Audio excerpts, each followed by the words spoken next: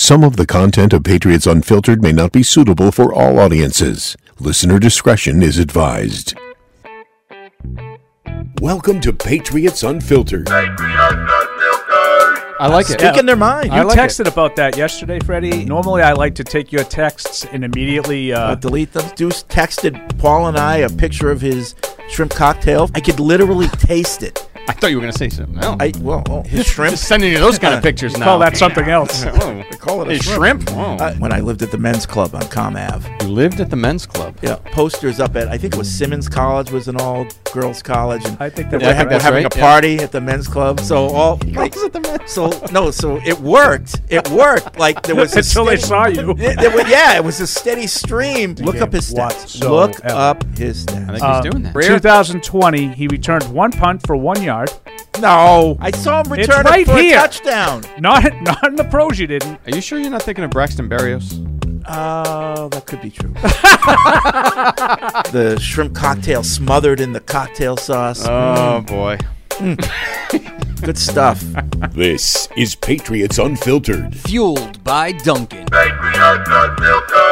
So we get a little taste of what the show was like without you last week, it Mike. sounds like a tour de force of Fred. Yeah. That's what it sounds like. Well, it always is, but anyway. Turn on your mic, Eric. Sorry. Yeah. So, and just to follow up on the Andy Isabella stuff, Fred and I had a classic. Oh, yeah. A classic interaction. I was ready to text him. Are you guys done? I was actually food shopping, but I was thinking it was so funny. I couldn't wait till I got The home. red cap? I just The red cap. Well, no, John. So Fred, we had gone through this whole thing with Andy Isabella. Mike, I'm sure you know Whether the he whole- was better. punt Yeah. returner. right. Yes. So Fred UMass. Fred was convinced that he had like a great career as a returner, and thought that would be a huge upgrade over Gunner. You did say He did. I said he had a return. right. You said, but he was and he didn't. Okay. So he found a long catch. That I he didn't had, find that. Somebody sent it to me. You sent it to us. which I had gone over all his stats. 88-yard return, Catch. One of his 31 career catches was 88 yards. But He was insisting he's a great returner. And I was like, well, he did have one punt return for 1 yard. he could be. And then we had a discussion about milk and the colors of the labels to I was here for differentiate. part of that. Were you Did here you for part get of back that? in? That was different, though. No, but that ended up being part of the text Fred, chain. in the middle of the morning on Sunday, texts me a shot of Andy Isabella's YouTube Yes. clip, 88-yard touchdown. And Paul starts yelling at him. No, it was the opposite. I was dying. I was like, that's me. Fred just pulled a Paul. Like, yeah. Right, see? right. He just pulled a Paul. But- I was like, I had mad respect for that. I Yeah. was just dying See, laughing. it starts with that. Then I took a picture of her red And cap. then he took a picture of milk with the red cap at the store, and Fred's like, "I hope you're not a 7-Eleven." and I wrote, red cap, sniff. That's right. All right. We got a busy show. We do. Off season. Oh, yeah. The league year hasn't even started yet, but the news is coming fast and furious. We're going to talk about the release of KVN, Kyle Van Noy. Mike, you had analysis of that on Patriots.com. Also, I want to get into the Calvin Ridley situation because, the whole thing with gambling and the league really embracing gambling now, now that it's legal in a lot of states. A lot of people are saying not a fair suspension, 1 year, indefinite suspension, minimum 1 year. We'll talk about that, see what everyone thinks about that. I think it should be longer. Well, I might agree with you there, but we'll get into that, and then whatever else is on people's minds. So there's a lot of rumors going around. You've got some combine questions. Yeah. Really dove into that this week. Enjoyed watching. I enjoy watching it. I did. It's like golf to me. I put it on and nice and relaxing. But huge weekend in Indy. A lot of guys that blew it up. Yeah, I know you weren't able to go in the stadium, but I said last week I'm okay with the 40 and the bench and the cone drills and those measurable types of activities there. They got to get rid of the quarterback throwing to the wide receiver as he runs routes and everyone's in their shorts. What good is that? I know. What are we looking for here? It's just a weird kind of display. Yeah. And they're not even really like some of the routes, it's just like it's like me and my kid in the backyard. Right. Like he jogs down the field. And Well, you just kinda lob one to I him. think they run, but then the quarterback has a bad throw. It makes the receiver look bad, or then the receiver drops it, makes the quarterback look bad. It's like, what are we doing here? Yeah, you can take from it whatever you want. Yeah. And I think that's part of the problem. But it was, we only got to see the drills. Like I said, when I called in, though, I just thought the thing was funny. I didn't know about you got to stand up there and say what you're not doing and explain it to people. But we only really got to see the bench. That was right near. Otherwise, is it more of like an information processing kind of thing? Like maybe they don't tell them, what they're going to do beforehand. They just go out and they say, okay. They tell the quarterback maybe we're going to run this set of plays, and then he has to relay it to the receiver and try to just see if what the communication. I don't think is. so Doesn't because even they seem got that- every guy right. running the same route. Yeah. yeah. and it seems like they all know what to do and they cycle right through it. Yeah. They're all drills. It's the same, like all the other drills they prepare for too. Like, I'm just trying to think of I don't think what the it's all value that is, big a like- deal. Like the physical part of it, I don't think is a huge part. But I don't really separate Yeah. running routes and catching. I think something like that to me. I would like to have seen N'Keal Harry do that, as opposed to him just running a 40 time. Yeah. Just like laying out. That for might have it. changed my opinion. Why is he on the ground?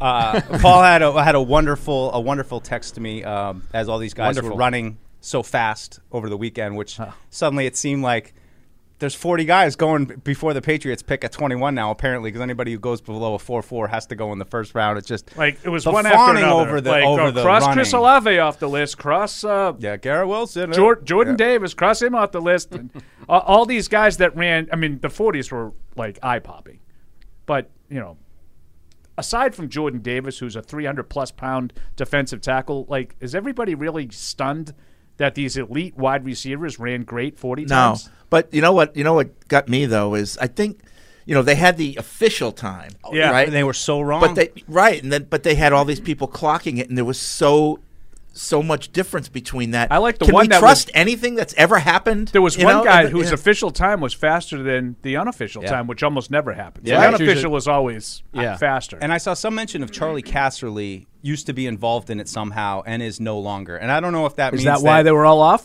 I don't know if it Right. meant like this Who's is where they wrong- were. who's But wrong I know with Charlie Casserly? that's where I'm coming from it. But Yeah. Which is weird because if he was good at it, Bill says, yeah, and then Not so much. Another weird feature was that there's only 2 or 3 guys that ran under a 7-second 3 cone. So it's weird that you just are getting more and more guys that run really, really fast in a straight line, but those short area quickness isn't showing up. I mean, I don't know what it means, but just little interesting tidbits you take. Yeah. From talking to people in Indianapolis last week, as I did. I've been waiting all week to do that. Talking to people. I mean, Right. they think really What I'm hearing. what I'm hearing.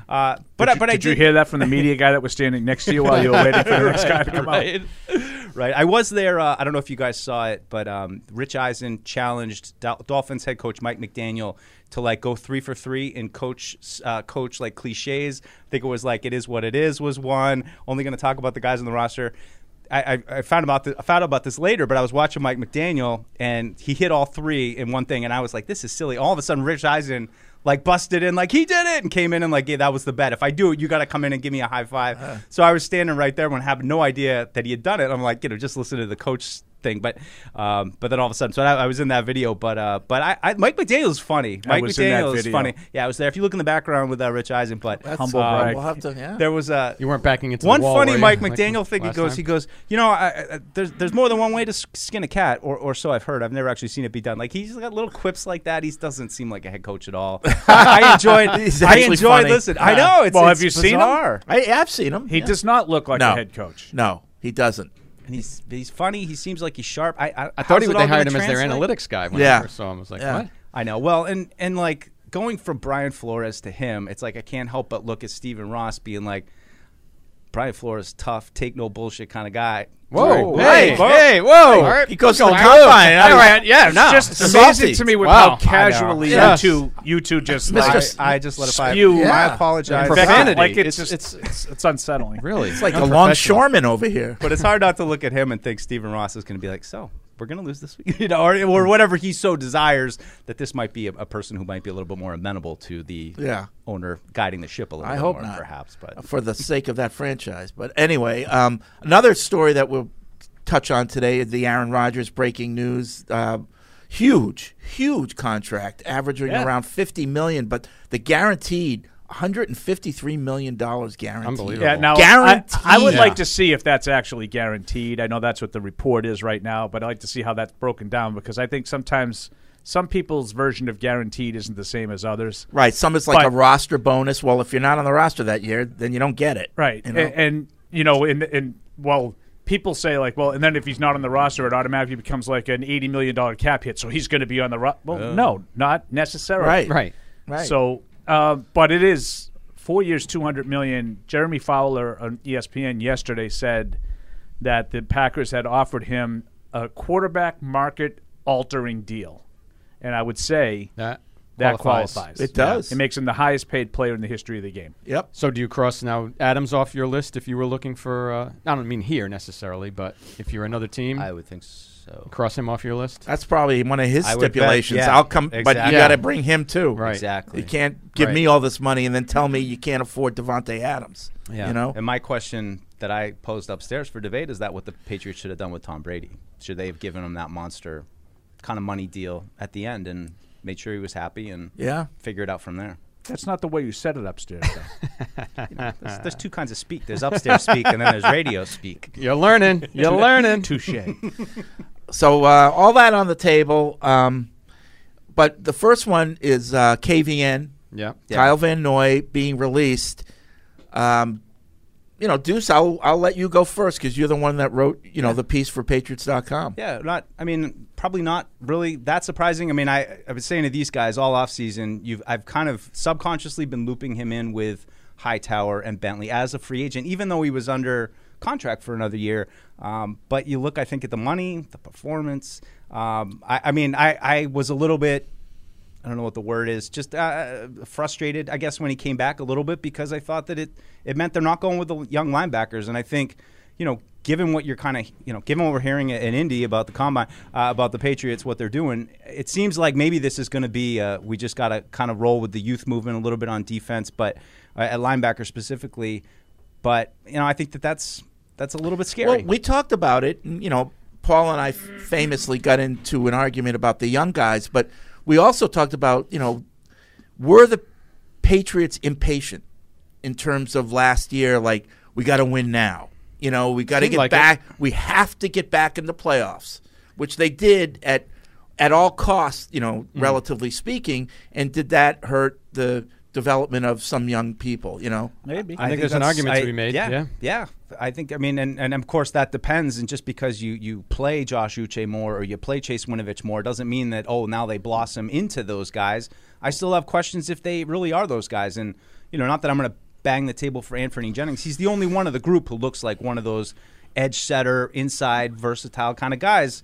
Not that, I think he's Dante Hightower, but when you look at Uche and Perkins and Winovich and the guys that are left, it's guys that do different things. They're kind of third down, pass rush guys. So I think it just, again, elevates kind of the need for edge, outside linebacker kind of need. I think you need more bodies there. You need a guy. I mean, just the way they've gotten pushed around that over the last couple of years, I think that's a position you need. I like Judon, but I think they're going to need a complement. And I don't think that changes the urgency to get new to draft a linebacker. Like, if you thought before KVN was released they needed one, I don't think that changes anything. No. They have an overhaul at the position. Right. Mike is right, and Mike even if explained it KVN yesterday. was here, I would still want to do that. Yeah, I mean, absolutely. there was a good chance that everybody. We talked about it. It was like play the hits. We talk about it. Bentley, Hightower, Collins were all free agents to be, and everybody immediately included Kyle Van Noy in that group, even though he had a year left on his deal, because it was pretty obvious that there was a good chance that he was going to go.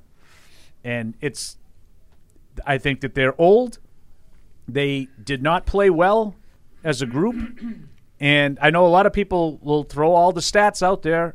You saw what the defense was in the last 5 or 6 weeks. That's what they were when they played against teams that could move the ball.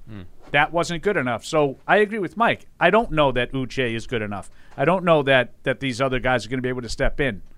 But I know that we'll never find out if they don't play. Exactly. And I know that what they had wasn't good enough.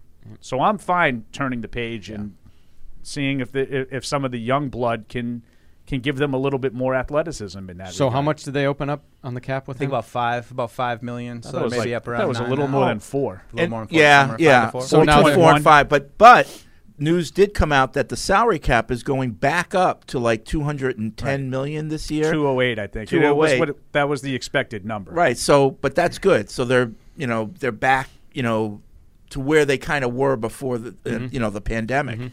So, Yeah, but I think between the J.C. Jackson, they're not going to tag him.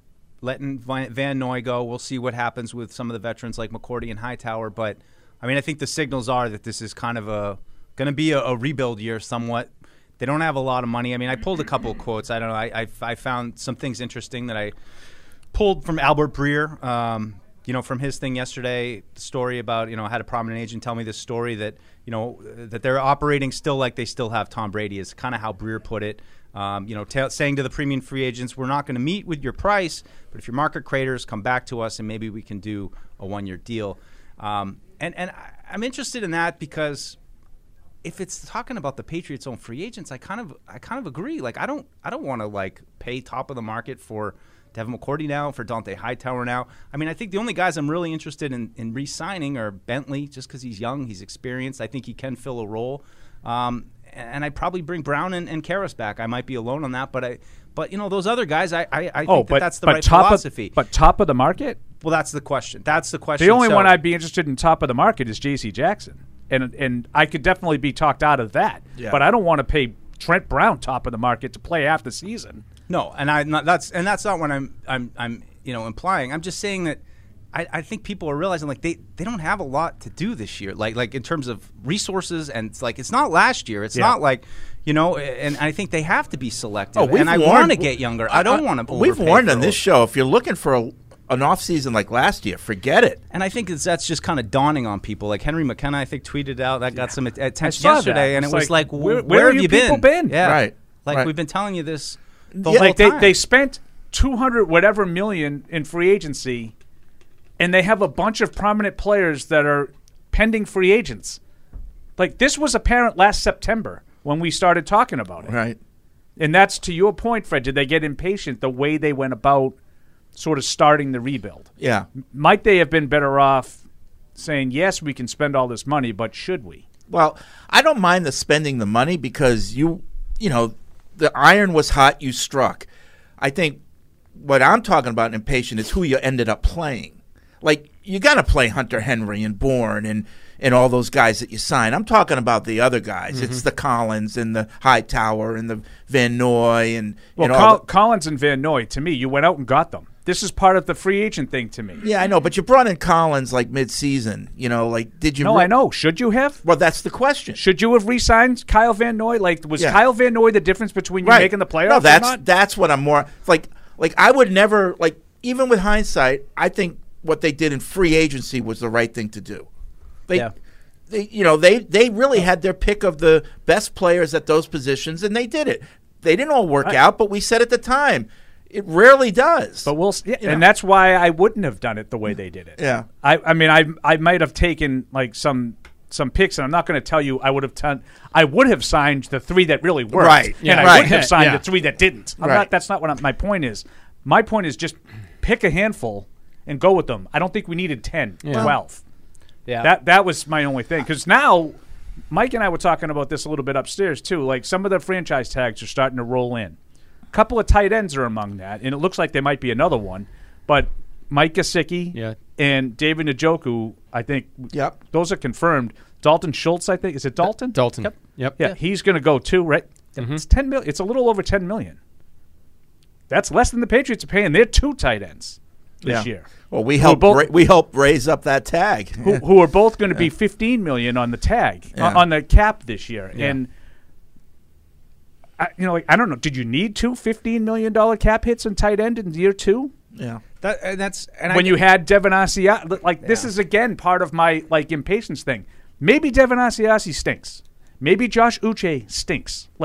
I don't know. I will trust Bill's talent evaluation for sure. Yeah, but these guys haven't really ever gotten an extended chance to play.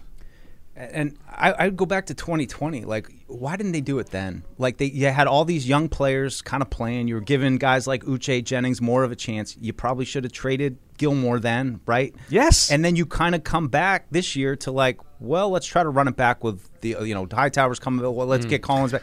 Like, it's just a weird kind of like reversion to what they had in 2019. I wonder if there was pressure from ownership. Like, you got to get back in the playoffs. Yeah. Like, we can't be irrelevant. We can't, It's for a have second two year. seasons in a row where we're not in the playoffs. Yeah. I don't know. I don't know. Yeah, and it's, I mean, because I know it's a concern. Yeah. Knowing you're going to, if not be turning it over to a rookie, you're going to be looking at another year. Cam Newton last year, the defense is going to have to be ready to go out of the gate and to like rely on a rookie quarterback and a bunch of new pieces on defense as well. But it might have been the best time to not do that. And then we had a rookie quarterback. Yes, we have the built-in. Wow, Josh Uche looked good last year. He's coming back. Yeah, I'm with you. And then the way that a lot of people, not everybody, but the way a lot of people talked about the team might be accurate. Like, they got this young team that's building together. Yeah, they didn't. Yeah. They had an old team that's sort of getting peeled apart before they take the next step. Certainly, this year it looks like it might get peeled apart. Well, and I will shed no tear for the loss of Kyle Van Noy, but I do wonder, I don't really look at that as a salary cap move. I know everybody else in the analysis did, but I don't think so. Like $4 million is that? Well, that's. Well, I think every little bit helps right now. They weigh the value of the player, right. and they said it's not worth it. Yeah. Right. The value of the player. I totally agree with you. I'm with you 1,000%. Yeah. If Kyle Van Noy played like Devin White, he'd be here. He would not have gotten cut. That's right. He'd be here. The other take that I was developing, because I have a long commute, so I get to develop takes. See, remember that telling me the other day? Yeah, and I heard at the combine, like it might have been Albert Breer reporting that a lot of other people around the league are raising their eyebrow at the way Bill is, building his staff. Yeah, eyebrows are, And then I was thinking to eyeball myself, emojis. Particularly on offense. Okay, so. People are like, oh, you brought back Patricia, and you brought back Judge, and they stunk as head coaches. Okay, they did. Their first time around as a head coach was terrible. But to me, if you've been a head coach in the NFL, anything you do below that becomes easy. Like if you go from head coach to being a coordinator or whatever, that's easy compared to what you just went through. Yeah, theoretically. And so right now, not for someone who's never done that. We're assuming that the Patriots, that Patricia's going to be coaching again. That's at least what I'm hearing. Is that what you're hearing? Were you talking to Deuce's Yeah. people? I mean, what I was hearing. He wasn't in Indianapolis. So now the Patriots have two former head coaches on their offensive staff. Right. I think that's a good thing. I think that experience that they've had, that they're now taking back to the Patriots to help coach. It can be. And it can be. And I think it has a better chance to be a bad thing. And on top of that, we're talking about coaching football. Okay, we're not talking about we're asking them to do brain surgery. Okay, we're asking them to coach football players. Now, obviously, there are different levels of coaching. There's good coaches and there are bad coaches. But I contend that the experience that you get from being a head coach in the NFL is unmatched. It's obviously the highest thing, and anything after that becomes easy. I see where you're going though, because like when Josh went to Denver, remember he was still very young at that time. It didn't last long. It was barely a year and a half. But when he came back to Foxborough, there was a noticeable difference in the way Bill kind of interacted with him on the football field. Yeah, and you're right. I think in that respect, some guys can take that experience and learn from it and say, you know what, I know what I did wrong, and I'm a better coach now because of the mistakes that I made. I can, and I think in Josh's case, we'll see how it works out in Las Vegas, but I think it worked for him, and I think he obviously took a sweet time getting his next gig. But with Patricia but Josh went right back to what he knew. He was offensive coordinator, head coach, then went back to offensive coordinator. QBs, whatever. I don't know what these guys are doing. Yeah. That's the only difference right. here. It's like theoretically you're right, where being a head coach, now everything else should be like, oh, it's less responsibility, it's a little bit of a, step down. But what are they coaching? What are they coaching? Be honest with yourself and just say, like, if Josh McDaniels was just leaving Denver right now and they were hiring him to be the defensive assistant, how would you feel? Josh McDaniels? Yeah. If back that's then, that's the equivalent of what they're doing. Why? Josh McDaniels coming off of Denver, being hired as the defensive assistant is what they're doing with Joe Judge. No, Joe Judge has coached offense before. Oh, Fred. He was a special teams coach his one whole year, career. he was the had 1 year as the wide receivers coach. Wide Yeah. receivers coach and special teams coordinator. Right. He's a special teams coordinator. And I think that he also played offense when he actually played, right? No, I like, again, it's football. I don't remember. It's football. What he played. Okay, so if it doesn't matter, then what are we doing? No, I just think If it doesn't matter what these guys are doing, I think it's football. everyone is like, oh my God, these guys were bad head coaches. That means they're going to be bad coaches. But not only they were bad head coaches, Fred, they have no experience doing what they're doing. But they were good coaches. What? But my point. Were they? Yeah. Patricia was a good coach. That's why he raised up the ranks to eventually become defensive I coordinator. think he was here. well liked by his players. Yeah. We saw that. Oh, he you was know, really well liked by his players here. I remember the Ninkovich press. That's exactly what I'm thinking And of. did anyone have problems with Joe Judge as the special teams coordinator? No, but I think the point here, Fred, is like I would have no problem if those guys were hired to do that. They're not. Right. Like we know that Matt Patricia can coach defense. We know Joe Judge can coach special teams. Both of them at a pretty high level. We don't know what they're doing now or what they're being asked to do now. So there's a little bit of a uncertainty. But I would also say, from a mental standpoint, it worries me to have two former head coaches working together who I don't know what their goal is. Do they want to get back to be head coaches ASAP?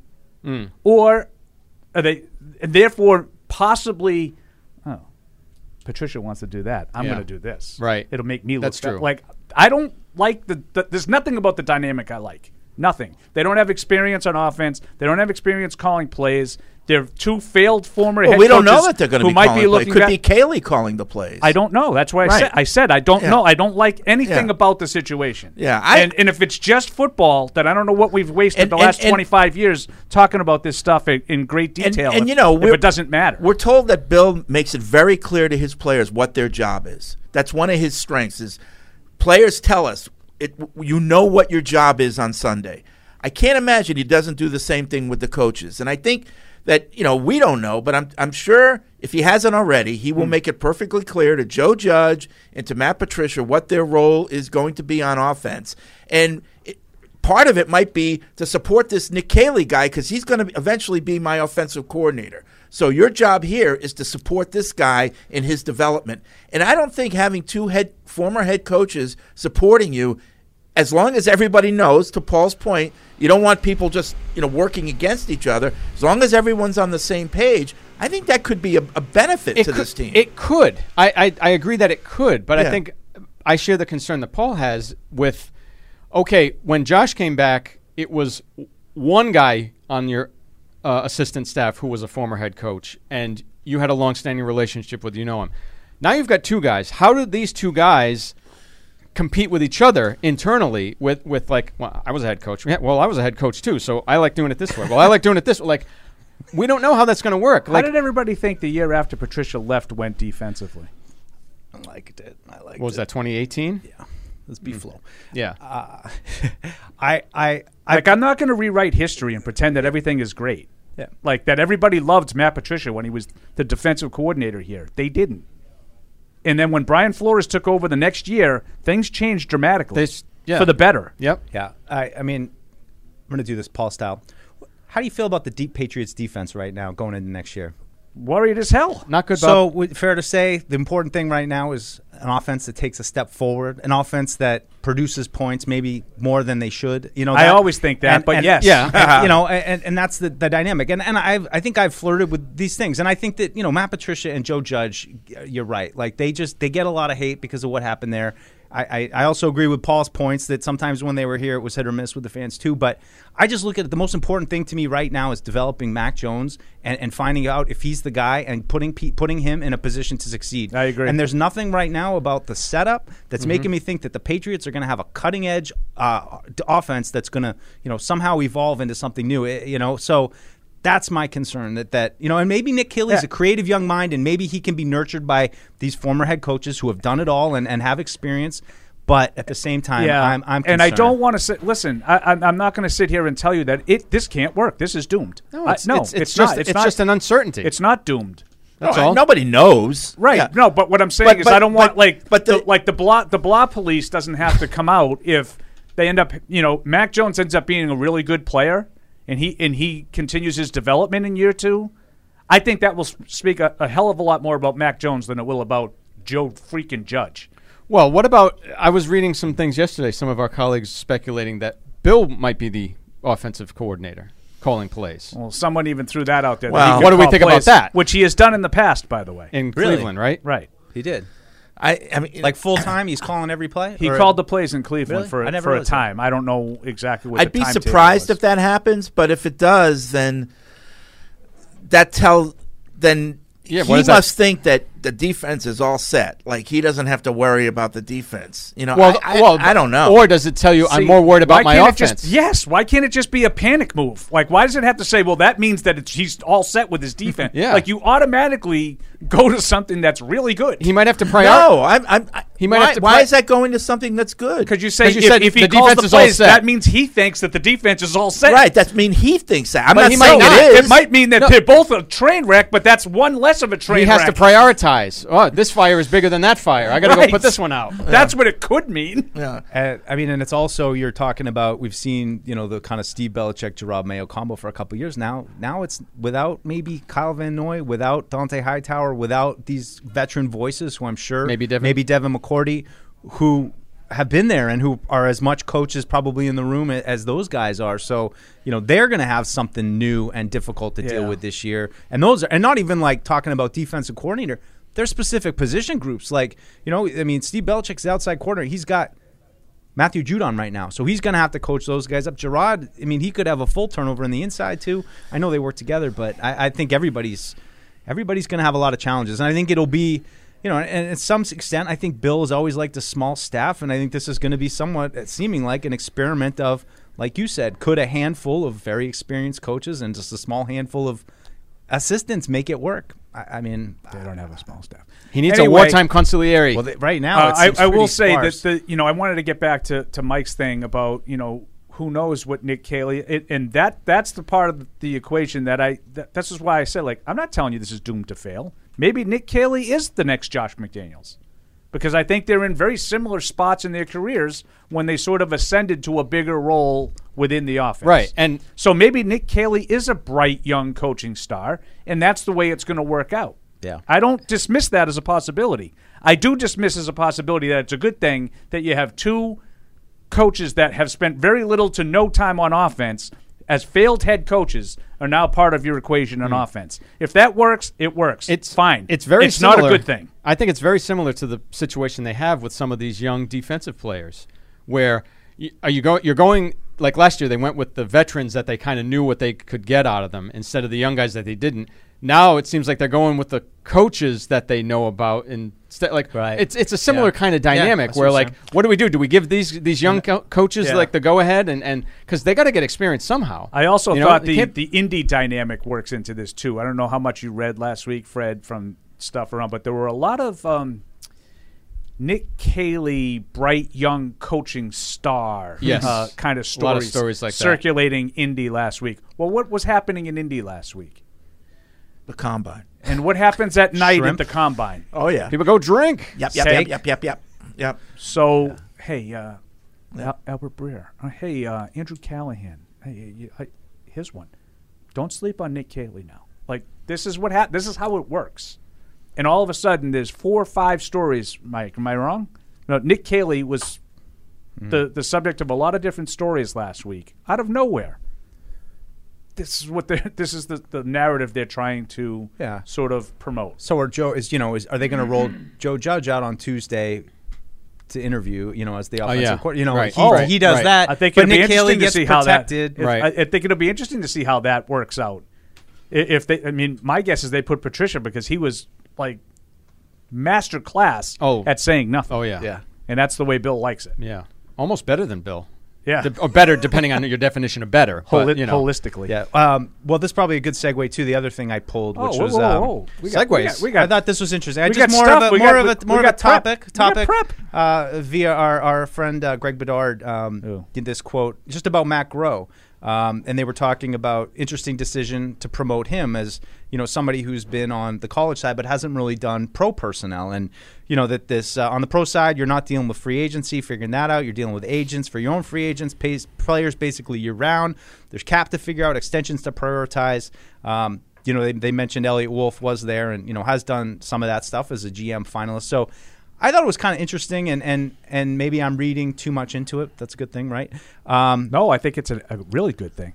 But, should always read too much into it. Do you think that signals something about the fact that overall they've kind of signed a bunch of free agents last year? It's probably going to be a light year this year. But maybe this is more Matt Groh knows the rookies. Maybe this is also a nod to perhaps the job that he did last year with the draft class.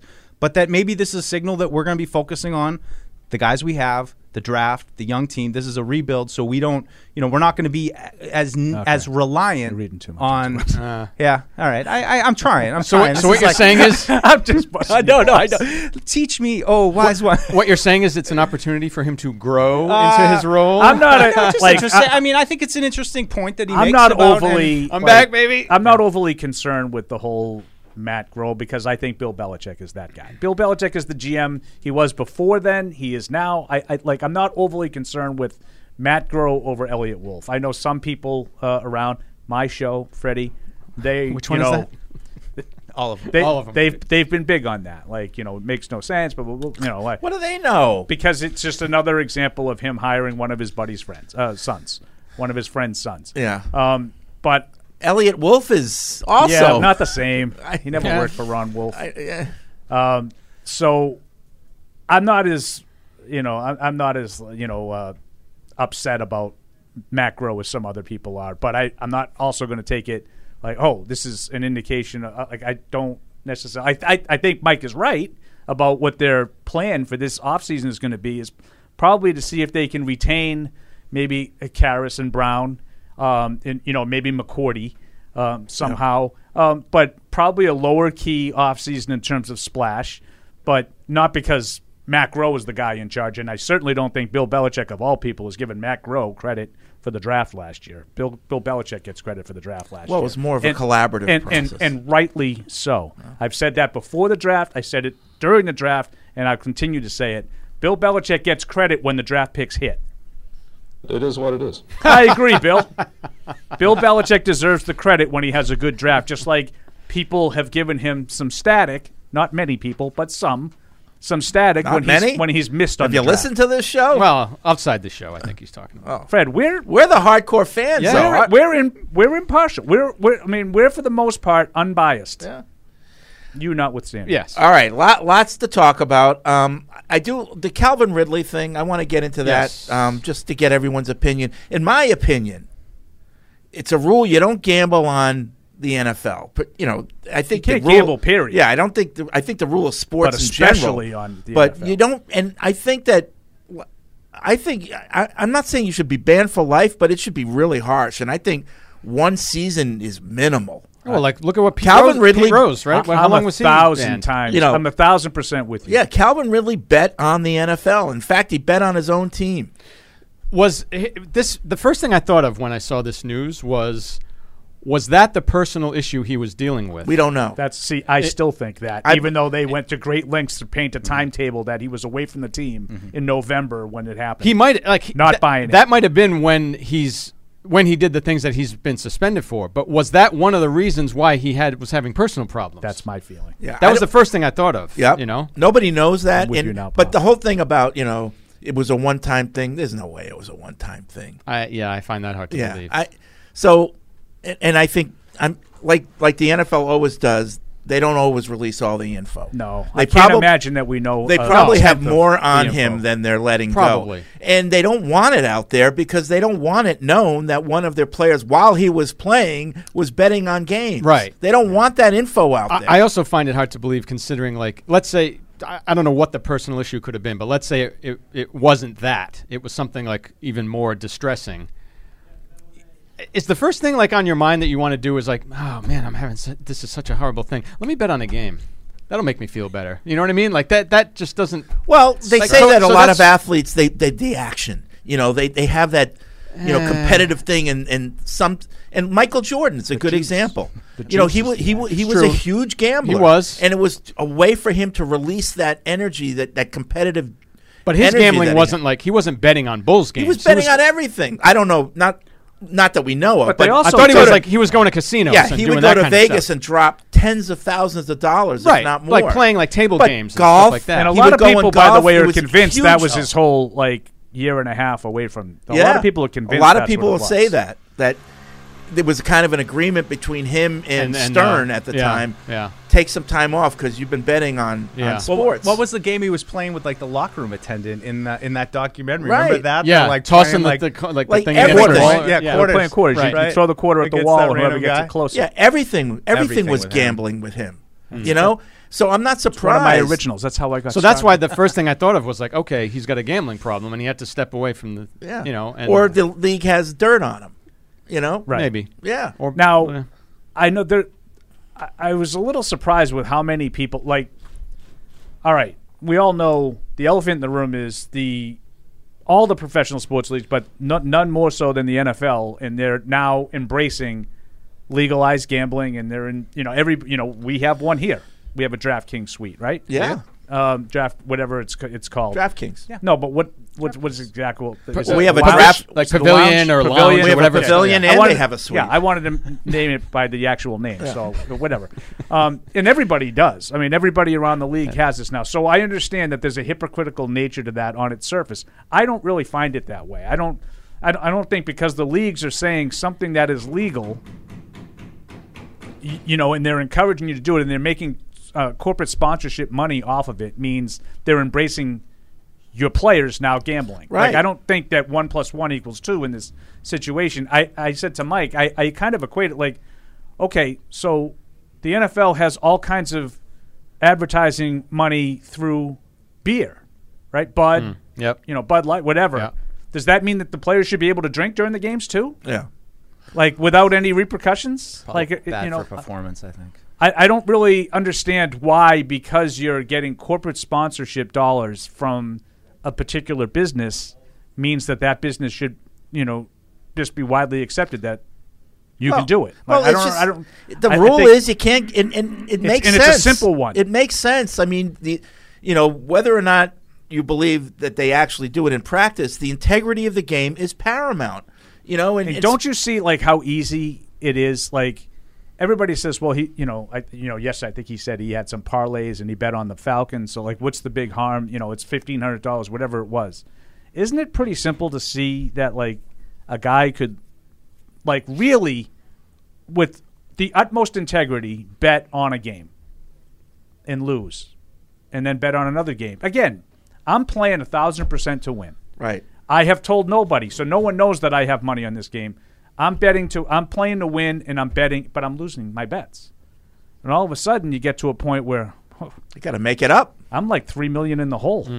Yeah. I got to find a way to do this, and then maybe you go out the net again. You don't have to tell anybody, Right. and you go out and you put $3 million on a game on the other team. Yeah. And what's the only way I have to guarantee that I'm going to go out my way and make sure we lose Or you this do game. you do a prop that Calvin Ridley's going to have over under 8 catches, and you make sure it's Perfect. under. Perfect. And you bet the under. Perfect, Freddie. You know? A great example. So, because everybody just looks at it black and white, like, well, Yeah. it's one guy Right. going to throw the game. That's a perfect example. The micro prop bets you have control over if you're a player. So that's it's very easy to me to make that correlation. That's why you can't do it. Yeah. That's why you can't You bet can't as do a it. player. It also would be just anathema to me if I were a player and I was intentionally not playing my best. Like knowing how competitive these guys are. You talk about like Jordan, the example, like how Brady, ultra competitive. Could you see them like intentionally not playing well? Like it would go against everything like in the athlete's, psychology. Yeah, their like DNA. they're not wired to do that. Right. It just seems like I'm not saying they don't do it. But in guys Paul's haven't done it, example, but if you're desperate, it just seems you know, Money. Yeah, I know. I couldn't fathom doing it. Is my point. Like you're wide open in the end zone. The pass is coming your way, and you're Yeah. gonna Spike it. just don't do it. like remember Brandon Marshall at when Josh was head coach there at that practice when he was intentionally So a swatting lot of balls people down were during the really, drills, because he wanted to get traded. Making fun of the NFL for their response to this. And there's two things now that came up in the last couple of weeks. And one was the Michigan coach Juwan Howard, Michigan basketball coach, who punched a guy from Wisconsin, an assistant coach from Wisconsin, going through the handshake lines.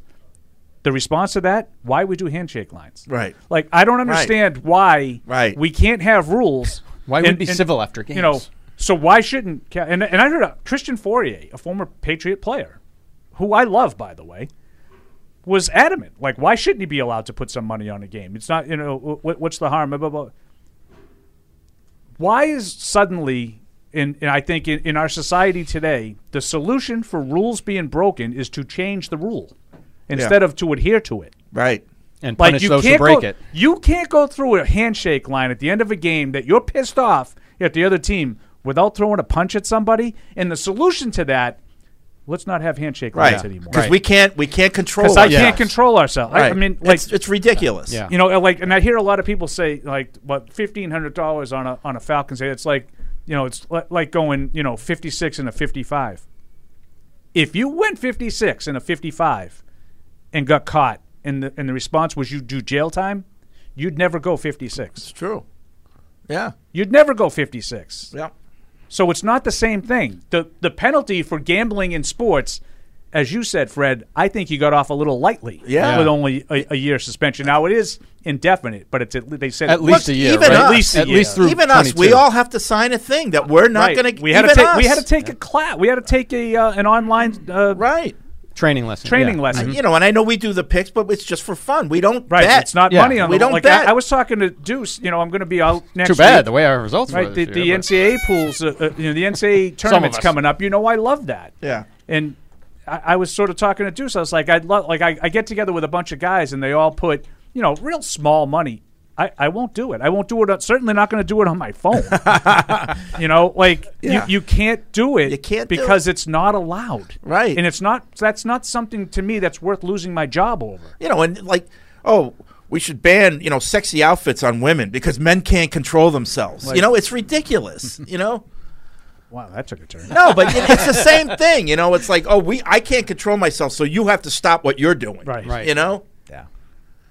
So he's not coming to the Patriots. Yeah, bottom line is he's not coming to the Patriots. Bottom line. Which I don't understand how he became a lock Patriot in the first place. But bottom line, he's good and available. Cross him off the list then. He's a prolific returner. He was this year's Larry Fitzgerald. We're cutting linebackers, to save $4 million, but we're going to go and make a trade for an $11 million receiver. I mean, I just don't like Christian Fourier. I want to say he should know better, but apparently he doesn't. I don't understand how athletes say, hey, let him bet. I don't understand that. Maybe it's more prevalent than we think. It might be. I mean, I think they got to think about it the way Paul laid it out, where in and of itself, one little bet on a game over a weekend is nothing, but the slippery slope kind of it all, and it's easy for people to get addicted to gambling. I mean, we know that there are silly bets with alma mater rivalries where Brady lost to Hoyer. He's got to wear his Michigan State jersey at the press conference. So if they're doing that kind of stuff, it's not that much of a leap to think that they're going a little bit further for other games. It's on their mind. Yeah. Alabama-Georgia game. Oh. I remember there was a game when Drew was still here that, at the end of the year, him and Lawyer always had the bet on the Apple Cup, Washington State. And the Patriots had just won a game, and it wasn't an overly impressive performance. I forget the actual game, but he had he came out. Remember this. He came out and he said, "Well, in Washington State lost to Washington, and he had I think he had a Washington hat on, and he said, well, at least we covered the spread." And there was a reporter next to me from the Herald, Jim Baker. Remember Jim Baker, Fred? Sure.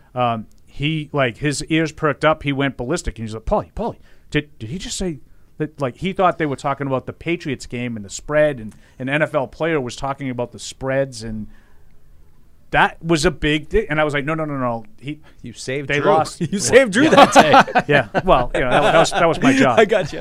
That was my job. But just the reaction to it was like, is he talking about spreads in the NFL? Yeah. Listen, it's the integrity of the game, and even if you the league is cozying up to gambling, it absolutely is, but you're not going to help gamblers if they don't think that the games are on the up and up. Like, you're not going to want to gamble on something that you think is fixed. Yeah. You know? Right. And that's the part that they can't ever lose. Right. You can't lose. Right. And this is why lose that the trust, Stephen it's Ross over. thing is far from over. I saw Oh, a yeah. lot Oh, of that. yeah. I And saw people a say, lot of that. well, they're not going to do anything to him. We'll see. They should. They have if to, they but find out. They have to get proof. Yeah, Now, right. And probably more importantly is someone else is probably going to have to find proof, because I do not put it past the NFL to bury it. Right. But if Brian Flores can get proof and make it public, much like he made it public with the lawsuit in the first place, Yep. Stephen Ross is going to be forced to sell his team. I think so, right? If they can I would prove, think so, yeah. if Brian Flores can prove that they made asked offers him, they yeah. wanted him to intentionally lose games. I'm not talking tanking. I'm talking, I want you to intentionally lose. Yeah, Right. that's you don't deserve to own a team. He's not going to be able to keep his team. And that was another one that was all over the place yesterday. Were You you got guys aware breaking this news? was Breaking? not really, but this was on Football Talk this morning, was just that NFL players can bet on sports other than NFL football. I don't know if you guys were aware of See, that. other I sports wasn't. can't. Yeah, it just says all NFL personnel other than players are further prohibited from placing, soliciting, or facilitating bets on any Wait, other can you say that professional again? college. yeah. Say that again. All NFL personnel other than players are further prohibited from placing, soliciting, or facilitating bets on any other professional. See, now that makes no sense to me. college, I can't bet Right. on the Right. I can't bet on the NCAA tournament, but they can. Yeah, that doesn't but make Calvin sense. Ridley can. Yeah. That doesn't make sense. Yeah, Yeah. and I know from talking to Lou, listening to Lou yesterday, Lou Maloney, who played for the Red Sox, they had a couple of different occasions where they got in trouble. Like they had a bracket pool up in the clubhouse, they got in trouble. For March Madness? Yeah. Yeah. And they had to eliminate that stuff, so they can't bet on anything Wow. In the Major League Baseball. unless Interesting. that's changed with subsequent CBAs and whatnot. All right, 855-PATS-500 is the Ace Ticket Hotline. Web radio at patriots.com is the email address. I think we set the table nicely. Lots on there, so let's start off with Bill in D.C. on the Ace Ticket Hotline. What's up, Bill? Hey, gents, I have a game for you right now. Oh, excellent. Okay. Love it. So, and topical stuff, but this is just a fun thing real quick. Second best Patriots. So, like maybe Seymour is the greatest defensive lineman of all time. Who's the second greatest? Is it Julius Adams, that kind of thing?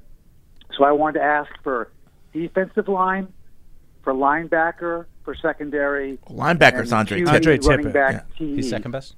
Second best. Oh, second best. Second best linebacker, For everything. Willie, probably Steve Nelson. Second best linebacker, second best defensive back. second best. Well, geez, I have to really think Ty about Law would be second best defensive back behind Mike Haynes. that. Okay. Who's third? Gilmore, Gilly Lock. Well, we're not doing third. All right, sorry. Yeah, but we're not doing that. Dang it. Second best offensive lineman behind Hannah. Matt Light. Logan Mankins. No, Logan. Mankins is a good one. Yeah. Yeah. Logan. Second best he probably- defensive lineman behind Seymour. Vince. Vince, maybe. Wolfwork? That's Yeah. not a bad one. Yeah. Yeah. Second best Kenneth linebacker Sims. behind Tippett. Oh no. Second. Willie. Yeah, I would have gone Steve Nelson, but He had a lot of tackles, but a lot of interceptions. yeah. Yeah. I didn't see him play as much. I put Willie in that conversation. Yeah. I was always underwhelmed by Willie's play. Me too. Don Blackman. I was just going to say Don Blackman, Paul. That's a good one. Yeah. How about, who's your best safety? McCurdy? Or was it Rodney? Fred Marion. Fred Marion? Rodney. Yeah. Yeah. Put Rodney up there. Over McCourty? Yeah. Yeah. Okay. So then McCourty is your second or Fred Marion's your second, right? Yeah, maybe Fred Who's your Marion. second best kicker behind Big Kick Nick? Well, I think Vinatieri's your damn number one. Vinatieri? Adam Gustowski. And Adam Gostowski. Gostowski. Those are the That'd be best, a really right. powerful kicker. Those are the best two kickers in What about Right, wide yeah. receiver? Who's number one? Stanley Morgan. Stanley Morgan's number one. Yo, Randy Moss, man. Does he gets into the conversation? Is he number two, or is Welker number two, or is Yeah. Edelman number two? Right. Or- Yeah. That's a tough How about one. running back?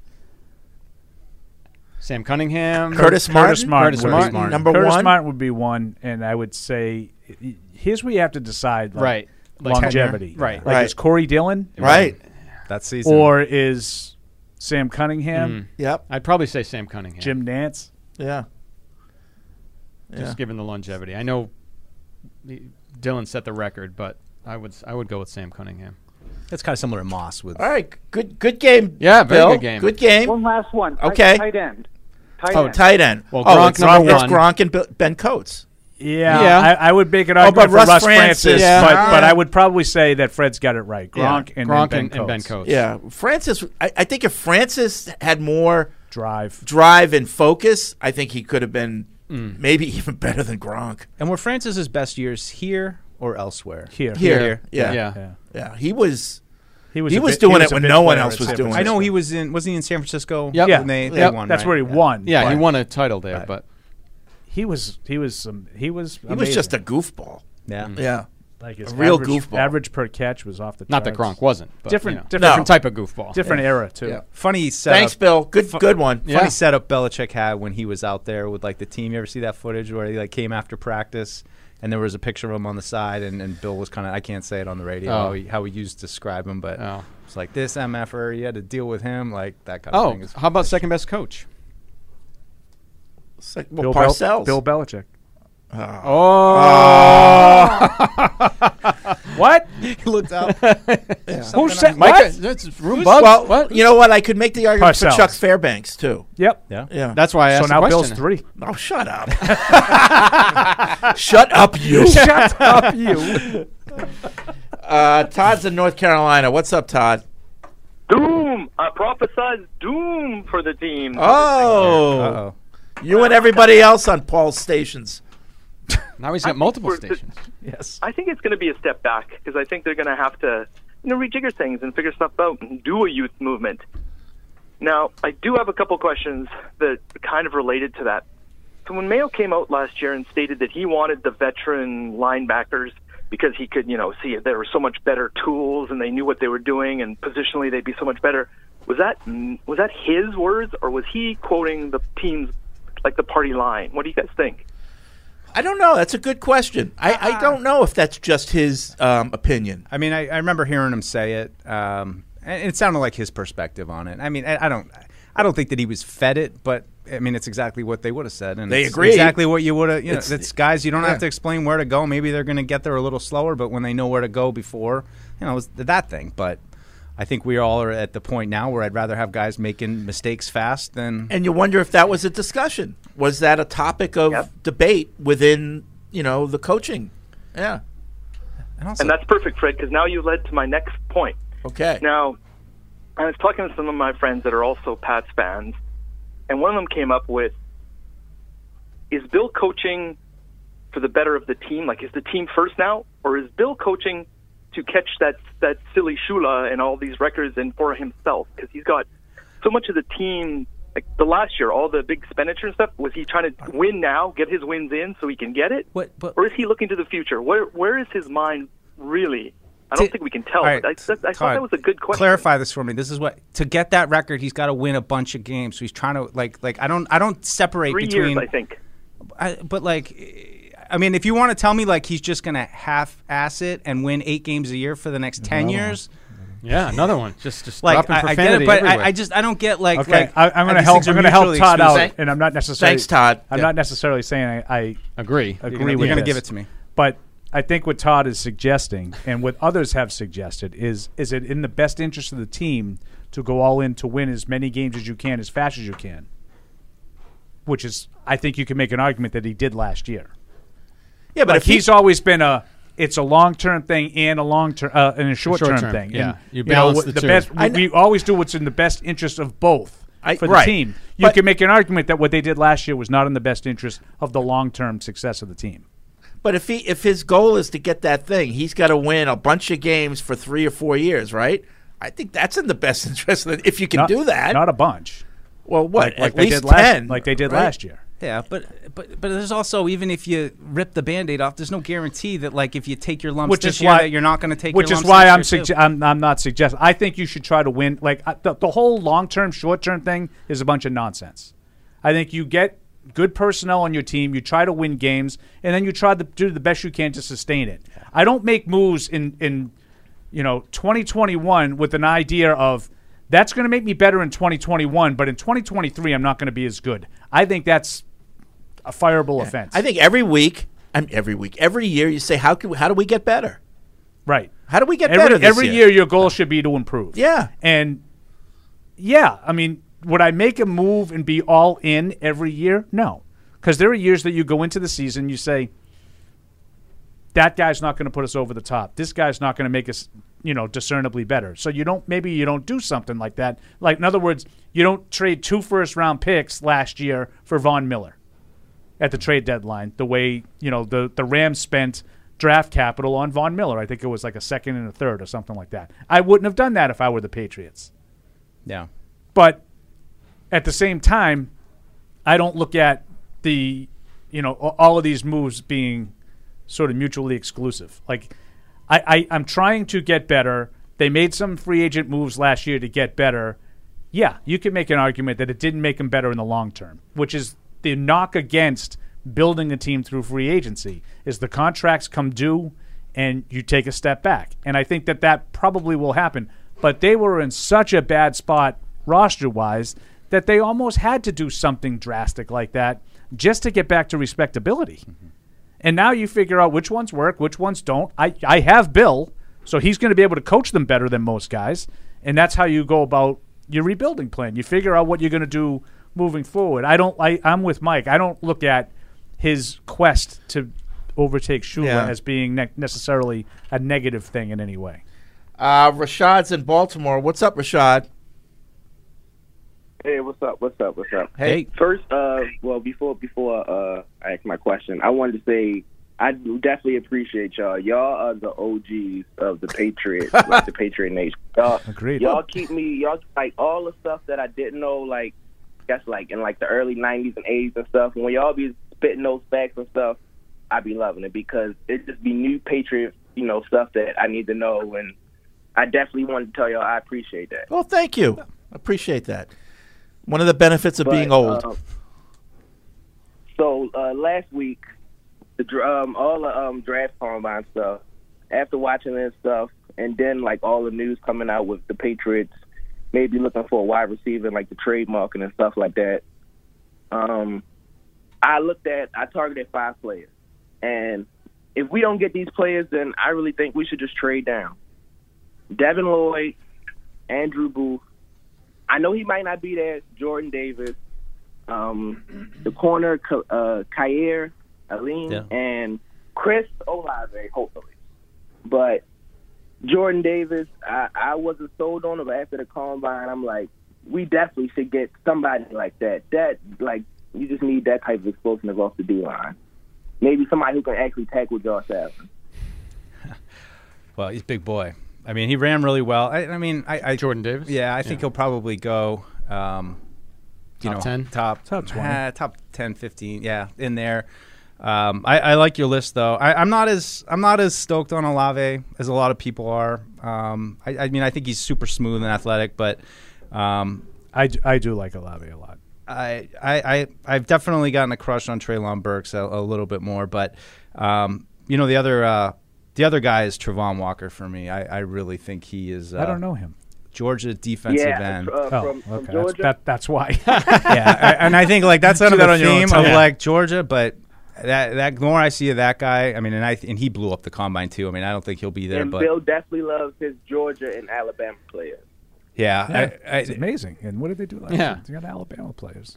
Just keep It's a new drafting collaborative. national claims. But Georgia's stacked. I'm also surprised in Cincinnati. I mean, all their they were good, defensive too. players. It's like, holy crap, they got a lot of guys from Cincinnati. Sauce. Weren't they like top 4 all year?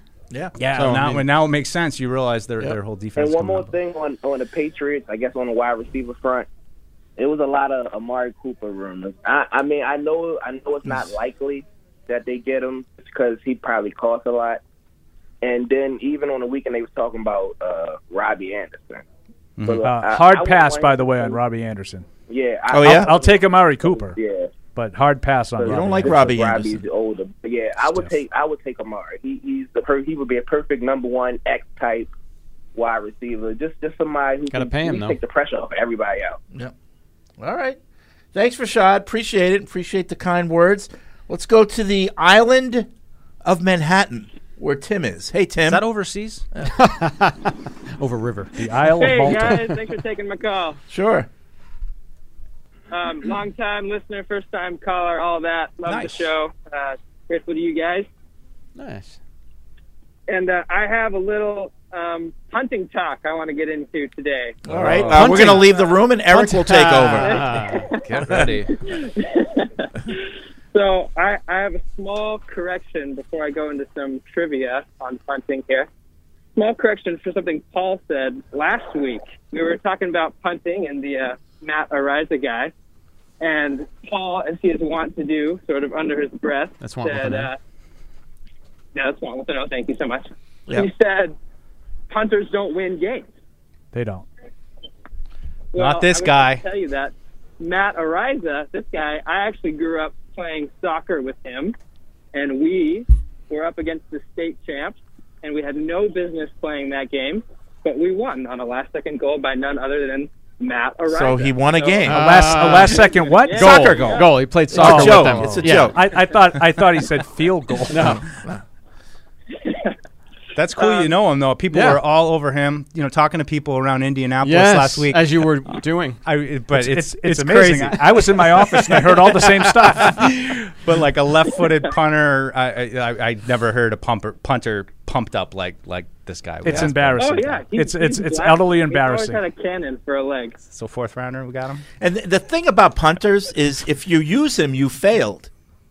True. You know? Yeah, right. Unless he's going out there to hold for a field goal or an Right, extra point. right. Oh, and it got, you know, the Flames were fanned even more by Mike Reese's notes over the weekend, which indicated that because Bailey was a Pro Bowler, you gotta pay Right. You're out. Yes, you got to pay he's him now. making like $3.5 yeah. million. Like he's making nothing. You Like played too good. You're Yeah. too they good. got to You're get too rid of good. him. We You gotta got to get get rid a of new guy in here. Played too good. Oh man. Imagine having a job Like like that. we drafted a punter who became a Pro Bowler, and we want to replace Now him he's with too by drafting another punter. Yeah. And this makes sense to people. So instead of paying like $3.8 million for a punter, you can pay $800,000. Like this makes sense to people. They don't deserve to have won 6 titles. Right. He's left-footed. Especially because you can just have a quarterback do it. And that kind of leads into... Or as Fred said, you guys- could get a first down and not need them at all. Be nice. That's also a good option. Yes, good option. Yes. So what's your trivia question? Do you know what the longest non-punter punt of all time is? I'll give you an over. Yes. Randall Yes. Cunningham. Randall Cunningham, 99 yards. Oh, I remember that. Ooh. Right person, wrong yardage. 93. Right person. 91. 91. 91. Okay. 91 yards. And he Took a made shot. the call to his coach to say, hey, I got this. I'll punt it from the 2-yard line. I was really good at it in college. He was. And then he punted it for 91 yards.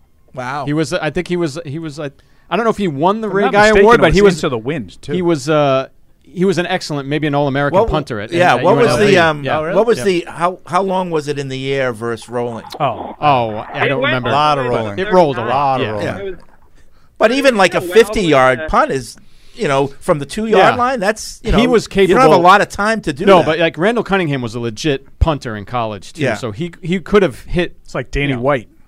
Yeah, Danny White was a legit punter too. He was a legit Hey, punter thanks, in the Tim. NFL. Don't be Yeah. a stranger. Yeah. Well, he'll call back once we draft. Speed Matt, writes right? in. He says, Fred's new answer to any coach or player being able to do anything well, it's football. The master class continues. I love it. I'm dead. It's football.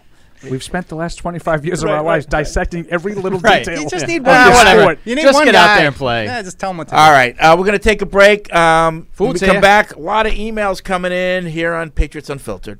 Patriot Place is the region's #1 shopping, dining, and entertainment destination. Shop your favorites, including Vineyard Vines, Express, Olympia Sports, Petco, and more. Enjoy dining at one of our 19 restaurants, including 6 String Grill and Stage, Scorpion Bar, and Bar Louie. And don't forget about the entertainment. Explore your inner artist at Muse Paint Bar. Watch a movie at Showcase Cinema Deluxe, or grab a controller and start gaming at Helix Esports. For a complete directory listing, please visit patriot-place.com. The ruling on the field stands. We deliver jerseys, funny foam fingers, and everything you need for the game. But what you really get is so much more. FedEx Delivery. Game day spirit. What we deliver by delivering. Some people are never content with simply being good. Not when they can be great. But it takes a big step to get there. In fact, it takes a leap of faith, a belief in what you're striving toward, and a willingness to make the commitment, day in and day out, to something bigger than yourself. Putnam is proud to partner with those who share their own commitment to performance excellence. This is Matt Light for Putnam Investments, a world of investing. We are Patriots, and our standards are a little different. We don't just carry the hopes of a city, but the hopes of an entire region. For us, no uphill battle is ever too high to climb. And our favorite ring is the next one. Our job isn't done until the final down is played. And everyone knows we gave it our all. We the fans march forward with the power to do what it takes. Just like we've done time and time again. We are the home field advantage. Bank of America is proud to be the official bank of the New England Patriots and stand with them as they defy the odds. Copyright 2020 Bank of America Corporation. How did Verizon build the fastest 5G in the world? We started by building it right with 5G Ultra Wideband. Then we gave it massive capacity and near zero lag. And it's not just fast, it's 25 times faster than today's 4G networks. This is 5G built right from the network more people rely on, only on Verizon. 5G Ultra Wideband available only in parts of select cities. Global claim based on open signal independent analysis. 25 times analysis by Ookla Speed Test Intelligence data Q2 2020. In sports, if you think joy only happens after you win, think again.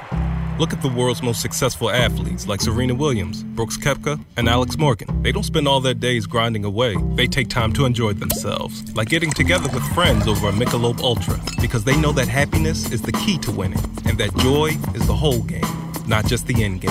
Michelob Ultra. 95 calories, 2.6 grams of carbs. It's only worth it if you enjoy it. Enjoy responsibly. AB Michelob Ultra Light Beer, St. Louis, Missouri. There's no season better than football season. And there's no better place to get in on all of the action than with DraftKings, the official daily fantasy sports partner of the New England Patriots. To add to the thrill, DraftKings has millions of dollars in prizes up for grabs every week. So head to the app now and check it out. If you haven't tried it yet, fantasy football is easy to play. Just pick 9 players, stay under the salary cap, and pile up points for yards, touchdowns, receptions, and so much more. There's no better way to put your football knowledge to the test than to compete for a shot at $1 million in total prizes. Download the DraftKings app now and use promo code PATS to get a shot at millions of dollars in total prizes every week. That's promo code PATS to get a shot at millions of dollars in total prizes every week, only at DraftKings. Eligibility restrictions apply. See DraftKings.com for details. Want to get into the game? Get coached up at Dean College. Equipped with exclusive academic partnerships featuring the Patriots, Revolution, Providence Bruins, summer baseball, and more, our classrooms are set up for success by learning directly from the pros. Dean College has programs in communications, sports management, business, and marketing with unprecedented hands-on experiences. Our students take what they learn in the classroom and put it right to work in the marketplace. At Dean College, our students don't just play games, we run them. Visit us at dean.edu. Patriot Place is the region's #1 shopping, dining, and entertainment destination. Shop your favorites, including Vineyard Vines, Express, Olympia Sports, Petco, and more. Enjoy dining at one of our 19 restaurants, including 6 String Grill and Stage, Scorpion Bar, and Bar Louie. And don't forget about the entertainment. Explore your inner artist at Muse Paint Bar. Watch a movie at Showcase Cinema Deluxe, or grab a controller and start gaming at Helix Esports.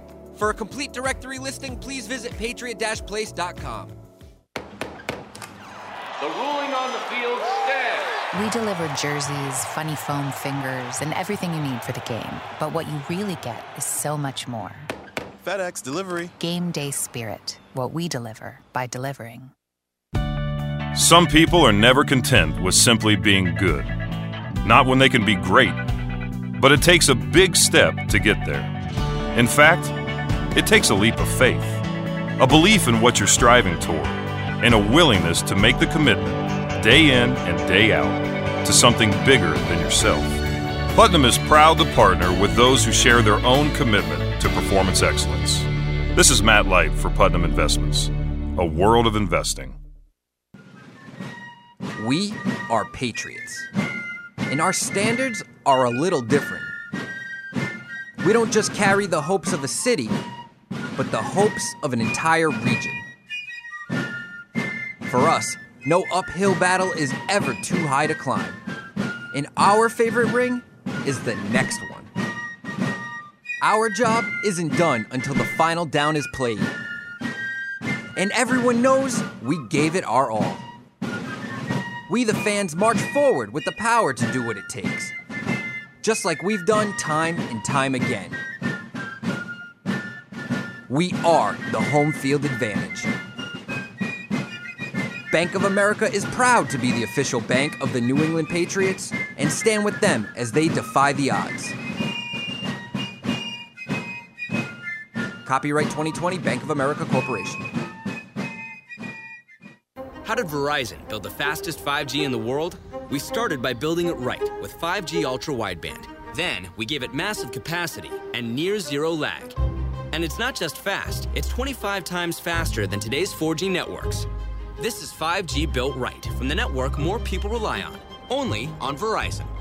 5G Ultra Wideband available only in parts of select cities. Global claim based on open signal independent analysis. 25 times analysis by Ookla Speed Test Intelligence data Q2 2020. In sports, if you think joy only happens after you win, think again. Look at the world's most successful athletes like Serena Williams, Brooks Koepka, and Alex Morgan. They don't spend all their days grinding away. They take time to enjoy themselves, like getting together with friends over a Michelob Ultra, because they know that happiness is the key to winning, and that joy is the whole game, not just the end game. Michelob Ultra. 95 calories, 2.6 grams of carbs. It's only worth it if you enjoy it. Enjoy responsibly. AB Michelob Ultra Light Beer, St. Louis, Missouri.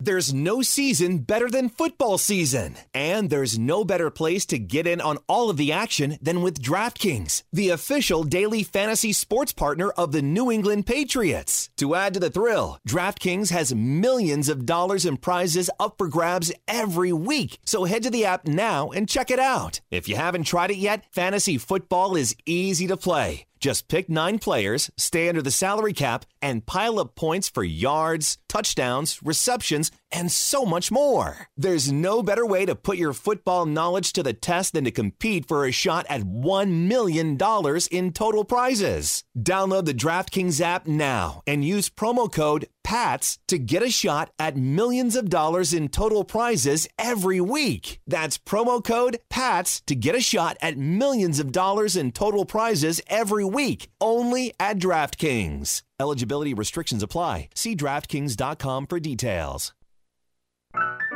And now, great moments in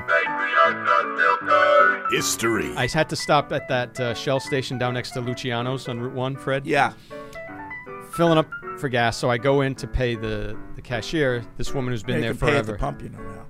I know. I like to go in and pay prepay. I like that Why? better. I just like it better. Oh, come on. Don't get me on it. Don't get Why started would on you that. do that? Just Cash? stop it. Stop it. Why do you like it better? No, I get the credit card. It's just $20 on, or fill it up. No, I usually put in a certain amount. You can do that at the pump. I know you can, Jerry Seinfeld, from the commercial that he did back in the day when he used to, remember he did that, and he'd pull the credit card Why out. would you apparently you don't all remember. the way in there? All the with way. a It's credit not like card? you're walking 15 Like, I can miles to go to understand Phillips. I can understand if you didn't have a credit card, all you had was cash. Right, because then you got that I can understand. Anyway, Oh. so I go into the store. This makes no sense. Anyway, I go into the this store. bothers me. Well, stop it. Let me finish the story. Why would you go in? Oh, it's just such a hassle. It's not a hassle. You are the laziest No, person it's I've not. ever known. They did this at the pump. I'm walking 10 steps to Why walk did they- into the door so I can pay for the cashier Why do you think inside. they all have this? It's for our convenience. Have you ever seen the signs on there that a lot of places say go inside and pre-pay before you pump. A lot of places won't let you do that thing at the pump. You know. Where the hell do you live, in Arkansas? That's another great moment from All right, back here in Patriots Unfiltered. I just noticed our friends while you from were playing Arkansas. that We one, love Arkansas. That Eric is not unlike the rest of us. That every once in a while he lapses into a local dialect. Of, Yeah, it happens of an once in a while. Yeah. I'm walking 10 miles here. It's not like I'm walking. Yeah. You never got to your original story. Like I don't even remember what it was. Like Fred captured that one little detail, and then it was like Right, blood in the water. Blood in the water. He was like, He wait, did. wait. Right. Stop the show. It's like, I did you think it was something whatchamacallit related, but It's I like can't Paul remember going now. grocery shopping at a 7-Eleven. It doesn't make sense. I agree. I would never go grocery shopping in a 7-Eleven. Anyway, did you happen to see the studio thing of the TNT NBA stuff that was making the rounds on Twitter? I don't Shaq think so. was talking about trying putting to 20 in it when it gets to half. With the gas prices. Kenny Smith was complaining about paying $80 to fill up his tank. Right. Shaq says, no, just let it get to halfway, and then just put $20 in. Right. And Kenny's trying to explain to him that, first of all, half of 80 is 40. Right. He couldn't figure that out. Second, if I have to go 4 times, that's still the $80. Right. If instead of 2, it still comes out the same. Yeah. And he's like, no. But you wouldn't do that. Like Shaq just couldn't figure it out. Right. And the whole time, Barkley was silent because he was peeing himself laughing. Yeah. Like, it was unlike anything I've ever seen. And I legitimately, to this day, to this moment, don't think Shaq understood the flaw in just put $20 in every time. The only time you spend $20 worth of gas. The only time that would make sense is if you knew the next day. Oh yeah, they were going to lower prices drastically. Then you do just what you need to get to the next day. Yeah, but otherwise, it's insane. It was my understanding that there. And I'll bet you he walked in to pay too. Yeah, well, maybe he did. All right, 855-PATS-500 is the Ace Ticket Hotline. Web radio at Patriots.com. A lot of subjects on the table today. The phones are lit up. Let's go to Willem and Philem. What's up, William? Gentlemen, how y'all doing? We're doing good. Okay. Is Mike in today? Yo. He is. He's here. He's back from Indy. Okay. But this is for all the gentlemen. I'm just going a little rant. What in God's name is going on with our team, gentlemen? I mean, now we have no corners really. We gave up Gilmore for a 6th-round pick. We get nothing for J.C. Jackson. I mean, the coaching staff. I'm just not happy right now. I mean, are y'all worried about this team just as much as I am? I think there's reason for you to be concerned that they could take a step back this year. Oh, I am, Eric. Oh, they're taking a lot of steps. They took 4 steps back. Yeah, I'm reserving judgment to see what they actually do. Like, sure, I don't like some of the things that have happened so far, but I'm also not going to sit there and say, well, this is the finished product. Like, they're going to have an off season, and then when that unfolds, I'll sort of assess it and say, yeah, I think they lost more than they. I'll they tell gained. you around week 12. Yeah, thanks. Okay, well, I don't. Way to go out on a limb there. He won't, though. He'll just say, no, this is a great job. It's one of his best coaching jobs ever. They're 0-12. But I'm with Eldridge on this one. Like, coach I don't trust 13. him as far as the GM.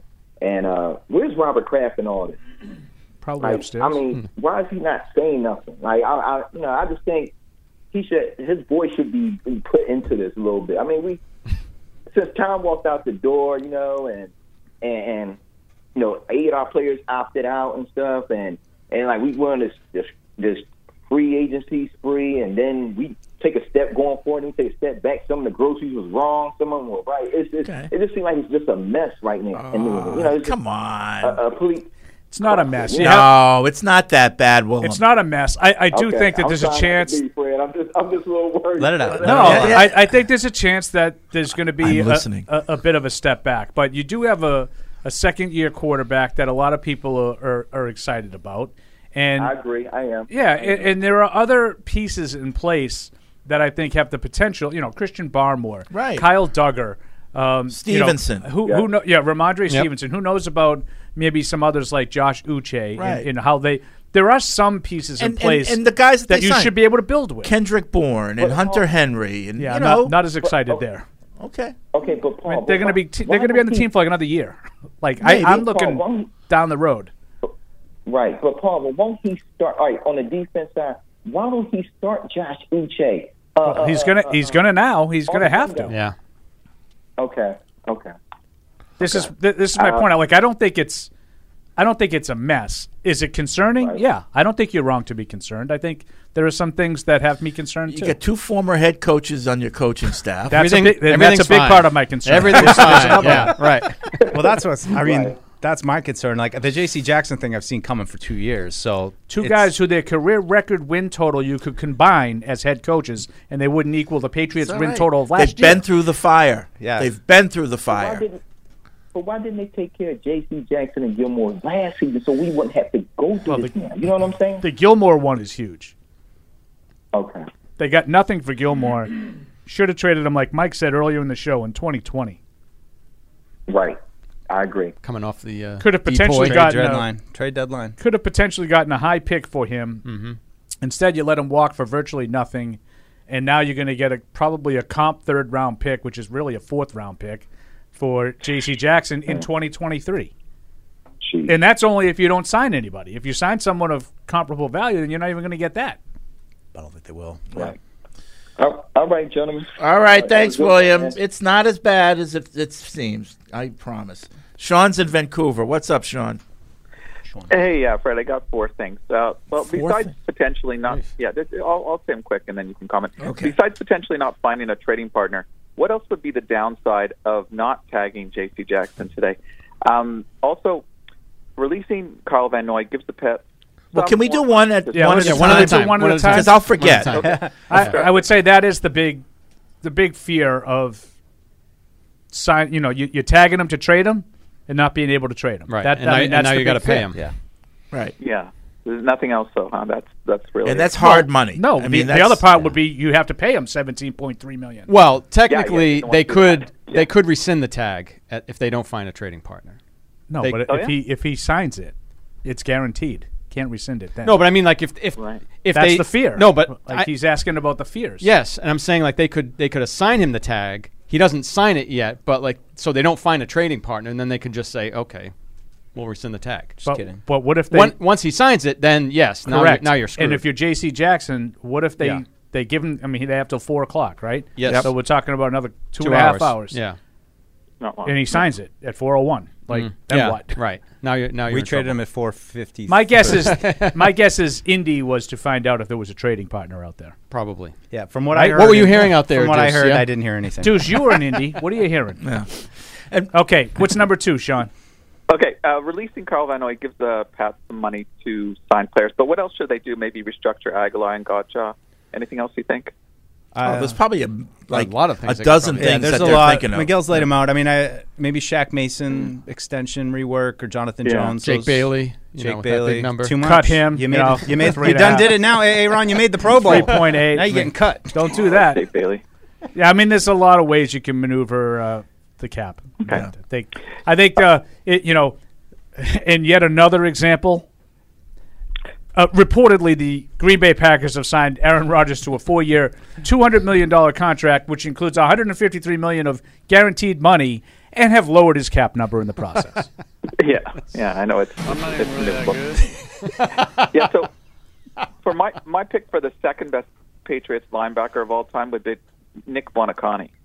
Okay. Never saw him play. Yeah, I never really saw him play. He had his best years with Miami. I don't know. I mean, he was good. He was good, but he has his number retired here, right? Yeah. Well. Yeah. No, I mean, wow, open up a can of worms. The Sullivans didn't have the money. That was a problem. They shouldn't have owned a team. Right. But the last thing, Mike. I don't know if you still watch Saturday Night Live, but in May there was this hilarious parody of the Last Dance documentary with Keegan-Michael Key, and it really comments on the competitive nature of being the GOAT. Like, that's Jordan, but it could apply to Brady or Gretzky, Pele, maybe Pete Rose. I don't know. Pete Rose. Yeah. Well, just someone who's addicted to competition. Annoying about it. Addicted to the the action. Yep. The juice. You just beat me in rock, paper, scissors, and I'm like kind of mad about it. The action is the juice. Isn't that the Hardy line? The action is the juice. And your final point, Sean. No, I think that was was that 4? We're only on 3. Yeah. No, I did 4. Oh, yeah, that was 4. All right, then. Great. Thanks, Sean. I appreciate the call. Right. Good stuff. Patty's in Agawam. What's up, Patty?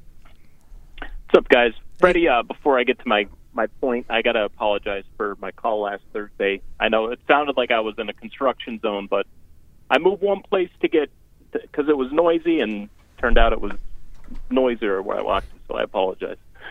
I wanted to ask Mike. Mike, what don't you like about Chris Olave? Because to me, like, Treylon Burks is big and seemingly fast, but I know, like, his 40 time, which I don't really put that much stock into, wasn't that great. But to me, like, Olave seems like the kind of receiver that could play anywhere. Like, you can line him up anywhere, and he seems to be great at all 3 levels of the field, too. Yeah, and I don't dislike him. I mean, I think he's smooth and fun to watch. I just think he's a little bit less physical, a little smaller, more slight. He's not going to be there than some of those guys. He might be. He might be. Cross him off the list now. I don't know, guy. Cross him off the list. He ran a 4.3. It's interesting. Everybody ran a 4.3. It was interesting before the combine, looking at him and Garrett Wilson and the comps between that and Garrett Wilson. You know, people were asking him before the combine. People thought Garrett Wilson was going to run like a 4.55, and they asked him about it at the combine. He's like, "We'll see." And then he ran faster than Olave did. So he's just a little bit more tough, just a little bit more in my wheelhouse. I mean, nothing against Olave, but I don't know. I think overall I like guys who are a little bit thicker. Burks, I wasn't in on it first.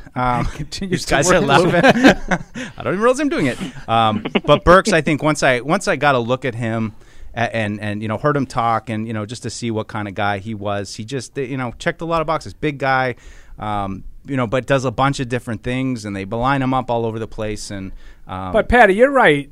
Like, there is a concern. I saw a lot of people on Twitter talking, you know, like the numbers, the combine numbers were very similar to Harry's, and I think people look at him as a bigger guy, a bigger athlete, and they worry about. I think Harry's numbers were better. I think Harry's numbers were better. But I think Treylon Burks on tape looks like a much better athlete to me than N'Keal Harry did at Arizona State. But I've said this a million times. Like, that's not what I have a hard time taking the college guys and saying that guy can do this in the pros. Like, that's why it's not an easy thing to do. I think there are guys that do it for a living, and they identify these little skill sets that separate others. And maybe Treylon Burks has something that N'Keal Harry doesn't. He looks to me to be like a different kind of athlete. I agree with you. He's a little bit like it sounds stupid, but like a little bit looser. Yep. Like, he doesn't look like this tight wound. Like, to me, Harry looks like he has no flexibility. Yeah. And believe me, and like, you know, sometimes you read the draft profiles and they say tight-skinned athlete. Mm-hmm. Like, that's what Harry's a specimen. He is. I mean, but he looks like he has no flexibility. Yep. Like, he wouldn't be good with TB12. Yeah, he doesn't drink a lot of water. Yeah. All right, Patty. I mean, he played in a much better conference. Real quick, Freddie, did you guys? That's true too. Did you see this? There's this video of a guy doing a Bill Belichick impression. It's like a little YouTube snippet, and one of his scouts come up to him and says, "Hey, Bill, I found this wide receiver. He runs a 4.125 40." He's like, "No, too fast." He's like, "But what do you mean too fast?" He's like, "Yeah, too fast. Anything under 4 or anything under 4.5 is not good." I tell you, the line that came to me watching the thing was like, you'd have to didn't try. see that. You'd have to try not to draft someone fast this year. Like, no matter who you take, you're probably getting a fast guy. Why we're getting, I don't underestimate their ability to do it, dude. Slade Bolden. Don't underestimate them. Where's Neil? Steve in South Carolina says, Deuce, I love your takes and the effort you make. It is noticeable that you love football and your info is appreciated. I would love to see you push back on Paul once in a while. Please fight him from time to time so he doesn't become a hot take tyrant as he is wont to do. Wow, we were fighting earlier in the show. So no, fight's a strong word. Fight's a strong word. Eric, you've probably heard of. Well, as much as he can fight with a smile on his face, he's a good-natured guy. Eric, you've probably heard of Stockholm syndrome. Yeah. Yes, that's what Deuce has. Right, he does. Right, he's been taken captive by Paul. When you listen to Paul so much, and then you're just like, I don't even know what I believe anymore. I'm just floating. Yes, you're right, Paul. You're right. And just you know, to set the record straight, when Deuce had that thing about reading between the lines a little bit with Macro, I was busting his balls on that one. Yeah. I wasn't necessarily disputing his take. I have a differing opinion, but I was just busting balls there. Yeah. It's the thing about the high end of the market, the top of the market contracts for Trent Brown that I would say I'm like highly not interested in. Yeah. And I'm not to agree with you again, Paul, but I'm with you. But I think, what's funny is like before I started this job, like in listening to you guys. Before I beat you down. No, but I always thought Paul has good takes. I mean, I feel the same way about Andy. I mean, I think that they're not stupid. They're well thought out, and they're not designed just to get reactions. They're good takes that make you think and make you respond. And I disagree, but I'm not an arguer. Like, Paul's takes are based on grudges in battles he's had that are generations old.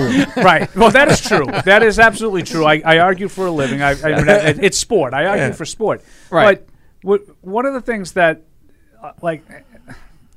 I don't want to just sit here and say, what makes us great. Like, I think the difference between our show and a lot of shows is I'm not afraid to tell you when I screw it up. Like, I didn't have this, visceral hatred for N'Keal Harry when they drafted him. I didn't. I thought he would be a good player. Like, he wasn't my favorite wide receiver coming out. But I didn't tell you he was going to be a stiff. The night they drafted him, I wasn't arguing with Fred, telling you this is a horrible pick. I didn't see it. I didn't see it. And at the same time, we have a lot of different Richard Seymour. I wanted David Terrell. Is there a bigger example of someone admitting that they were wrong? I wanted a guy who never did anything in the NFL over a guy who just got elected to the Hall of Fame. Right. I don't know how much more forthright I can be. You weren't alone on that one, though. I didn't want Hightower. No, but my point being is a lot of guys would just say, but he rode the coattails. He was just he got pumped up because he was on all those teams that won all those games because of Belichick and Brady. I could sit there and make all kinds of excuses as to why I got it wrong, but the bottom line is I got it wrong. And other guys don't. I don't think a lot of other guys do that. Gene in Ottawa says, I hope this email finds you well. I hope you filled your cars before going into the studio. Gas is going to go through the ceiling. With regards to gambling, I think any NFL player who gambles on NFL games is doing the equivalent of insider trading. It's wrong, and the suspension should be a career ban from playing the game or having any affiliation with the league and its teams. That's a good analogy. It's insider trading. Yeah. That's a really good analogy. Yeah. I mean, I don't know what else he can say. Eldred heard his name used, and so he jumped on the phone. What's up, Eldred? Hey, fellas, how y'all doing? Good. I'm doing pretty good. Fred, every time I hear that tape with you and Eric about the gas card, I laugh. That was funny. So do we. That was a good Eric, one. You know why I'm with you on that, Eric? You know why I'm with you on that one? Why's that? Because if you pay attention, they take $150 out off your card once you get $30. That's every gas station now. What? They do that. They take $150, hold $150 for a while, and then they let it go from there. Do you mean you pay more? You pay more for gas if you pay with a credit card? No, he's saying they do a hold. A temporary authorization. They do a hold. They put a hold on your card. They do a hold. I don't know what card you're using. Okay. They don't do it on my card. First, they don't do that on my card. Second, Eric uses a card, so they do the hold anyway. He just wants the hold in the inside. Yeah, but like I said, if I pay $30, you don't gonna hold $30. You ain't gonna hold $180. You're a truck driver. When's the last time you paid $30 for a tank of gas? No. This is my car. That's the truck. Yeah. I paid the company pay for the truck. I ain't got nothing to pay for the truck. Yeah. Company pay for that. Yeah. No, I don't care what they hold on them. I've never had a hold. I don't have a hold. I don't have a hold. And I check balances a lot. Yeah. Because I don't know if you know this, but I have credit card problems. I'm in debt. Well, they do that. They do that down here, down south. Yeah. They might not do it there where y'all at, but they do it down. No, what they do up here, in like the gas station you go to. Like if I go in and I say I want $60 worth of gas, and it only fills to like 57.35. I don't get charged for the 60. I get charged for what I actually pumped, which was 57.35. Right. But that doesn't post until like maybe 2 days later. They don't put a hold on my card though. Like I can still use the card for other things. Well, it's not a hold on the card. It's a $150 hold. If you're on the outside down here, Oh, they automatically do it no matter what you paid, prepaid? Yeah. Oh, yeah, they don't do that here. That doesn't happen. That doesn't happen up to us. here. They do that here. Oh, really? They do that here. That's because you're I ain't shady, lying. Eldred. Wow. I tell you what, next time I take a picture and put it on the Facebook page and show it to you. You got. Don't do that, Eldred. Don't do that. Don't do that. No. Don't put a I'm credit. not protecting. I ain't take no money, but they got the sticker on the pump. I'm telling you, they put a $150 hold. Oh, okay. Oh, okay. Yes. Send us on your the credit pump. card statement. Yeah. Eldred, I have to take. Why don't you just send us the card itself? That we'll might, get lunch. That must be a Southern thing because I've never seen that. Yeah, it's never happened up here. I took a picture once and sent it to these guys, Eldred, where it said there was actually a sign on the pump that said, "Please pay inside first." Mm-hmm. And you're like, see? I was like, yes, see? But, Blah! but getting back to football, Deuce. Yeah. I like Olave. Yeah. But him, Williams, Yeah. or Dotson, I'd be happy with. And Paul, like I said, I was the only one that called that on Harry the first day. You did. And y'all, I remember. I remember. Yeah, but Paul, on our bet, if Dotson, Williams, and which y'all go everywhere else before we get there in Olave, and we pick somebody, I don't think nobody else going to do better than them in the first day because those guys going to round out. Well, I don't know what team they go to, though. Those guys going to round out. And I never heard about Cooper because he's still on the contract with Dallas. I don't know how the devil. No, they released him. Evidently, they're going to release him. Yeah.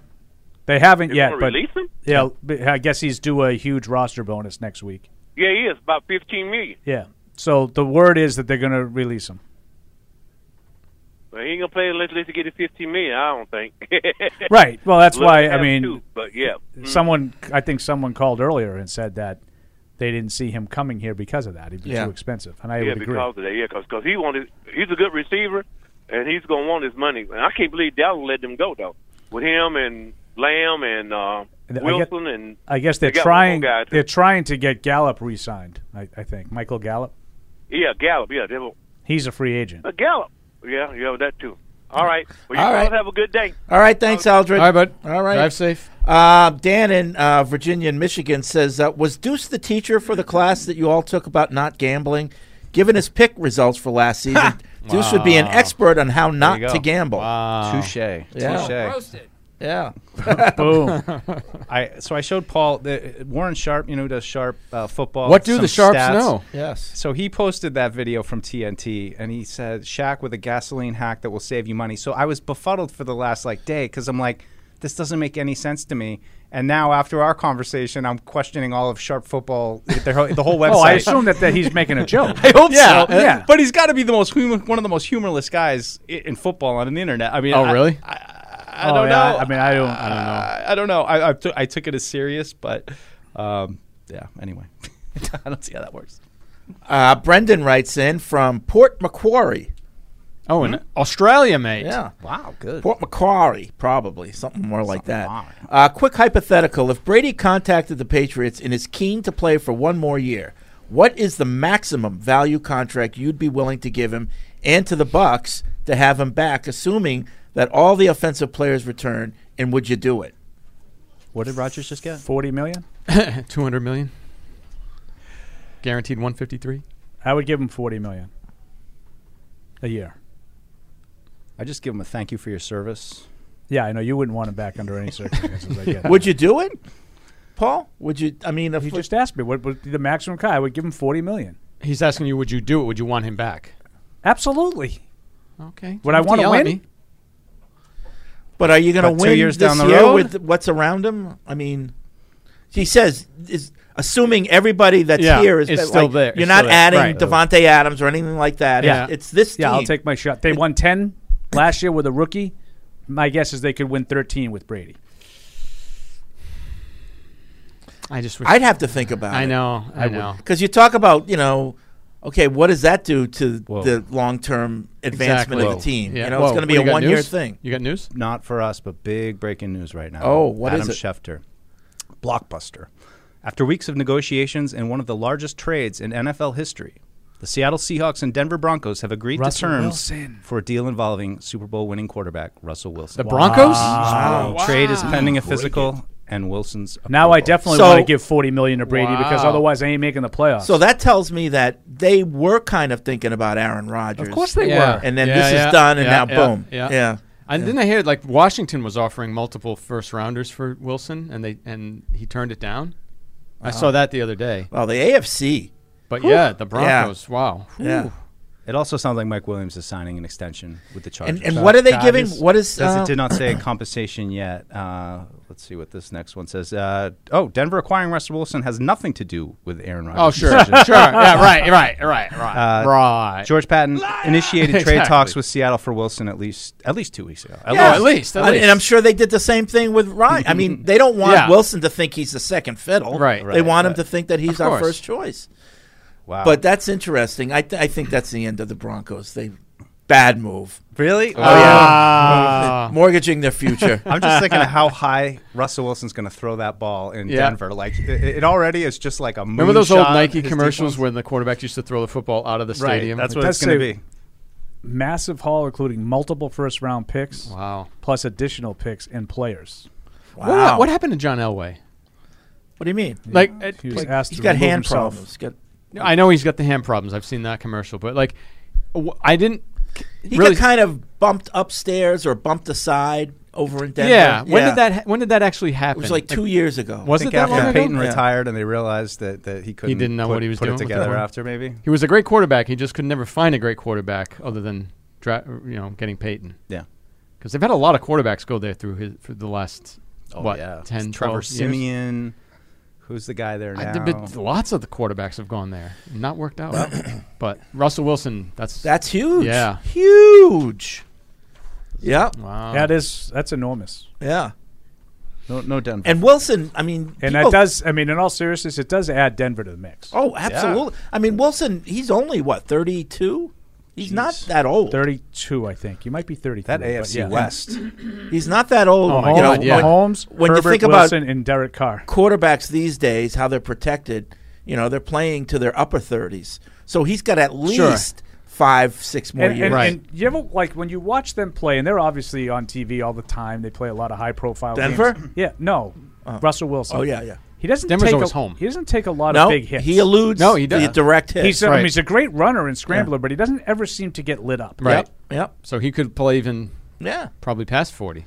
Well, we'll If see. He keeps that up. He's But been very durable, too. He This has. was the first year that he's missed time. Man. But yeah, think about that Josh. AFC West conference, Yeah. like the quarterbacks there. That's what a battle that's going to be. Josh to win has that. got a pretty good one, and they might be He's the worst fourth. one. Of Might be the worst one. And Yeah. Probably fourth. And that's probably what Denver's saying is like, listen, either we concede this division to Kansas City every year, or we Yeah. get Right. ourselves a quarterback. Yeah. Wow. That's going to be worth watching. They have some pieces in place, too, Denver. I mean, defensively, I think they're thought to be better than I think they actually were. But they have a lot of pieces Judy, in place. Cortland Sutton. The receivers, really good. And, Noah Fant is a good tight end. Albert O is like a second or third tight end. I mean, they have some pieces that Javonte Williams. Yeah, we they have liked him. They have a good offense. They have the makings of a good offense. I should bring out my Denver stuff. Get your Carl Mecklenburg. Do you have your Mecklenburg shirt with the 7 here and the 7 here? Got like the arm pads on, the old like rubber. You should have seen the John Elway shirt he wore once, like 20 years ago. It was like unbelievable. I comedy. gotta- Body paint. I got to wear my Bledsoe. It was so tight. Well, I was jacked. Yeah, that's right. That's what it was. Tobias from Austria writes in, one of the last week's shows, you agreed that the Patriots are a little financially conservative and that this is just how they've done business. But why should fans be okay with that? For governments, it is usually argued that they should be financially conservative because of the negative consequences that debt and or flat-out bankruptcy could have on a society, like inflation. However, none of that applies to a football franchise, obviously. So why should I, as a fan, ever want the team to keep money that they could spend on players instead? Now, I heard Fred's argument that spending huge contracts on players who do not deserve it can create a bad locker room environment, but when has this actually happened? Why have the Rams then succeeded in building a team of stars and big contracts without any noteworthy locker room problems for the entire McVay era? Accordingly, as long as the cap is crap, I am strong proponent of signing JC long-term, getting Amari Cooper for whatever is necessary, and spending even more money. So I guess my question to you guys is, why should I not want my team to spend everything it can on players? Well, an immediate example that comes to my mind is the Washington, the Commanders now, but when they were the Redskins, and they used to throw money at players every year, and it almost never worked out for them. But was that because of the money they spent or the players that they acquired? I mean, it was obviously the players they acquired, but they were throwing way more at them than his email. It's like than they probably deserved. The Rams have done the exact same thing, and they just won the Super Bowl. So it's not the act of throwing money around wildly that hurts teams. It's throwing money around to bad players. Yeah. Deion Sanders, 8 years past his prime. Bruce Smith past his prime. That was that Washington example. That's why it didn't work. Yeah. Not because they spent too much money. They spent money on players that were not worth it. So, and his argument, why should we feel good about that as fans? You shouldn't. You should feel however you feel about your team. Like, some people are very much opposed to spending a lot of money. They think that's the way to win. Being fiscally conservative and having a solid middle class and blah, blah, blah, blah, blah. If that's how you feel, then shoot your best shot. I feel like the best players win. And I think any system that includes Tom Brady for 20 years is going to succeed. Tom Brady won a Super Bowl while having a solid middle class, and he won a Super Bowl with a basically an all-pro team. So the constant is Tom Brady's presence. Kiefer in Atlanta writes in, I have a game for you to play / want to hear your thoughts. Out of the following, which one would you be more surprised with? QB in the first 4 rounds or N'Keal Harry being on the team this season? QB in the first 4 rounds. QB in the first 4 rounds. I don't think it's crazy to think N'Keal Harry would stick around for another year. No. J.C. Jackson playing on the team next year or Amari Cooper playing on the team? Amari Cooper. Amari Cooper at probably this point. Cooper. Nelson Aguilar is traded or Devin McCourty is playing for another team? What's more likely? Aguilar. What would you be more surprised at? Surprise? Aguilar traded. Yeah. Jonnu Smith making the Pro Bowl or Chase Winovich making the Pro Bowl? Chase Winovich. That's I it. agree. That's Kiefer in Atlanta with a little game. Sutherland? Yeah, the only one that was hard for me was the Aguilar McCourty one. Mm. I could see that. I'd be You pretty could make an surprised to argument see going both D-Mac ways. going somewhere else. See, I think he No, is I think going, he could. I think he is going could. somewhere else. Andrew in L.A. says, I disagree with Paul. You That's certainly okay. need a punter to win a game unless you're playing the Patriots. # got him. Oh, boom. Got him. Roasted. Got him. Let's see. I want to find out what this package for the Seahawks is. Yeah. Yeah. Keep an eye on it.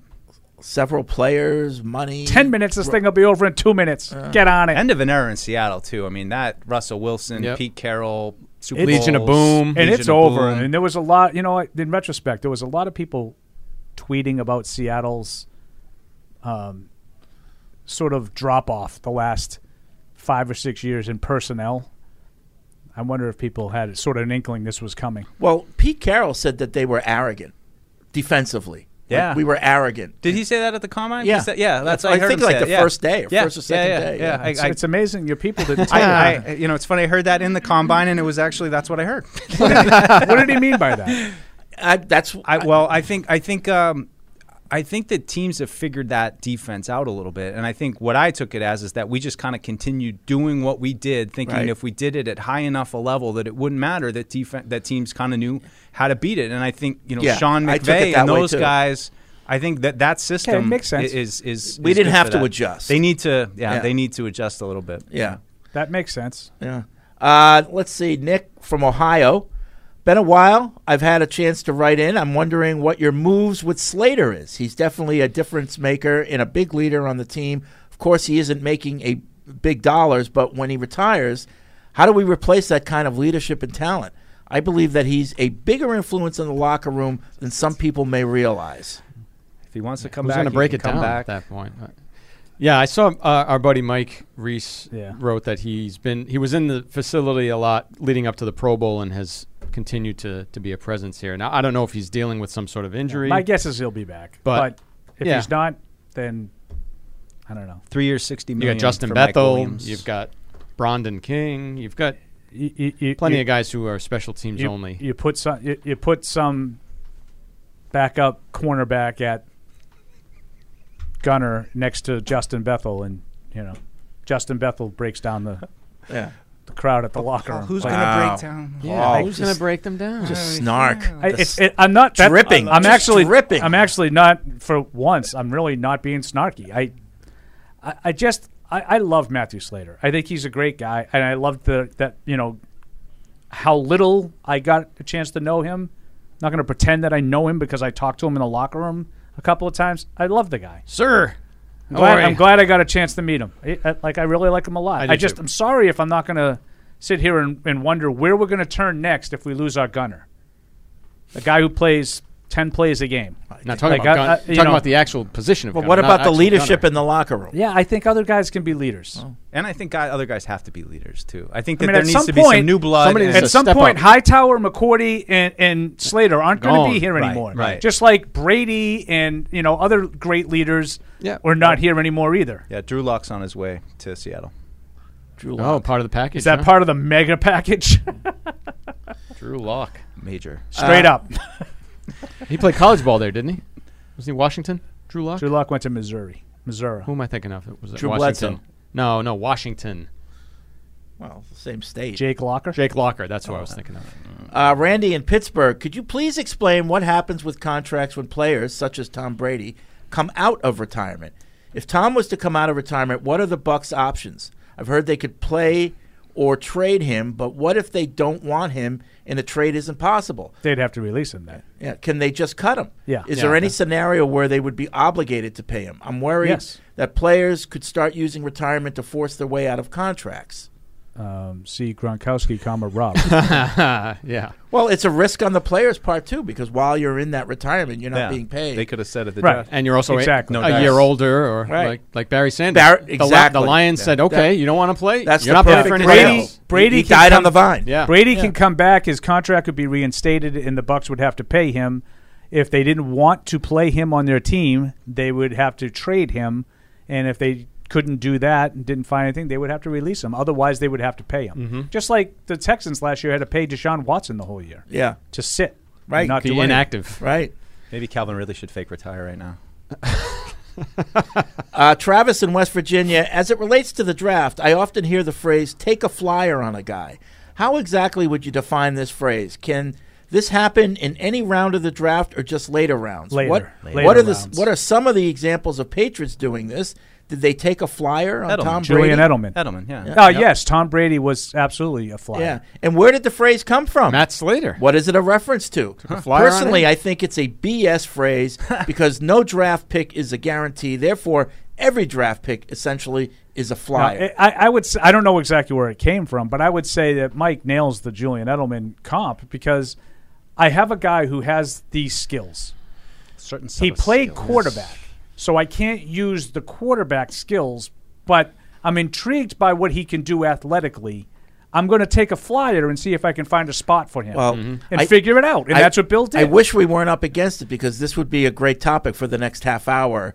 Figuring out the epidemiology. What is it called? Etymology. Even I knew that one. Of the phrase, take a flyer. What do you think? Just off the top of your head. And I know, Eric, whatever you say will be wrong. What do you think is the... I think it could be very literal. Oranges like you're walking through like a supermarket and there's all kinds of flyers. I'll just take that flyer and see if it's a freebie. Like at the end, maybe there's something I need in here. Could be. I like could it. be. I'm just looking at it from a literal. Paul's taking a flyer and explaining what taking a flyer means. Exactly. Like, but it's a coffee table. I'm just going to jump off a cliff. In the half-hour conversation that we're now not going to be able to have, do you agree with Mike and I? What? On Edelman? Yes. He was a flyer? I was a flyer. Like, wouldn't that be the You had no idea what definition? he was going to do. You just took a flyer on But it. he has something that intrigues you. Yeah. So it's not like you're just like saying, oh, I have no idea who I'm going to take. I'm going to throw a dart at the dartboard wherever. Like, that's just fluke luck. No, they identified a guy who had some skills. Yep. But they knew he couldn't play quarterback, and they were just going to take a flyer that they could make something out of. Did the Patriots take a flyer on Chad Ochocinco? No. That's not a good comp. Jonathan Sullivan, maybe. Yeah. Or like, what about Stephen Neal? They didn't draft him, but it's Stephen Neal didn't play. Yes, but he's a wrestler. He's got some skills. He's got raw skills, leverage, these things. Maybe we can develop him into a player. All right, Totally. I got to find out what the actual origin. I think Marine Corps Matt has some info. Oh, what do you got, Marine? Deuce is good. Derives from the famous flexible flyer sleds, and that taking a flyer means taking a wild ride or taking a chance. Okay, so it's not what I flexible flyer. Remember those? Yeah. The wooden sleds. I had the runners. I think. Yeah. That's really what kill yourself. That's what the flexible flyer is. I like yours better. I was thinking of like one of those red Sashas that are kind of no. Flexible flyer. Flexible flyer was the old wooden one with the two rails. I never had. And it had the thing in front that you steered with. Metal and wood. Had the string and the yeah, you could really slice somebody up with those. You could. Yes. You had like an old pizza box in Everett. That's what do you got? You got a pizza box? Let's go. We're going down the hill. No, we had toboggans, guy. Toboggans. The hills of Everett. The hills of Everett. From Everett to Everett. Glendale Park. Yeah. To this day, I don't know how there was never a fatality down that it was hill. like it ends at like a highway. No, it ends right at the backstop from the baseball diamond. The poles like cemented. Like I don't know how none of us ever got hurt. We loved it. That's You the way learn it how was, to and we loved it. Raise up just at the end. You got to rise up. All right, that's going to be it for this edition of Patriots Unfiltered. As we see, news is coming fast and furious this week. We'll be back Thursday to update you on everything that happened. Thank you for downloading this podcast. Subscribe on Apple, Google Play, and everywhere else you listen. Like the show? Please rate and review us. Listener comments and ratings help keep us high in the podcast rankings so new listeners can find us. Be sure to check Patriots.com for more news and more podcasts.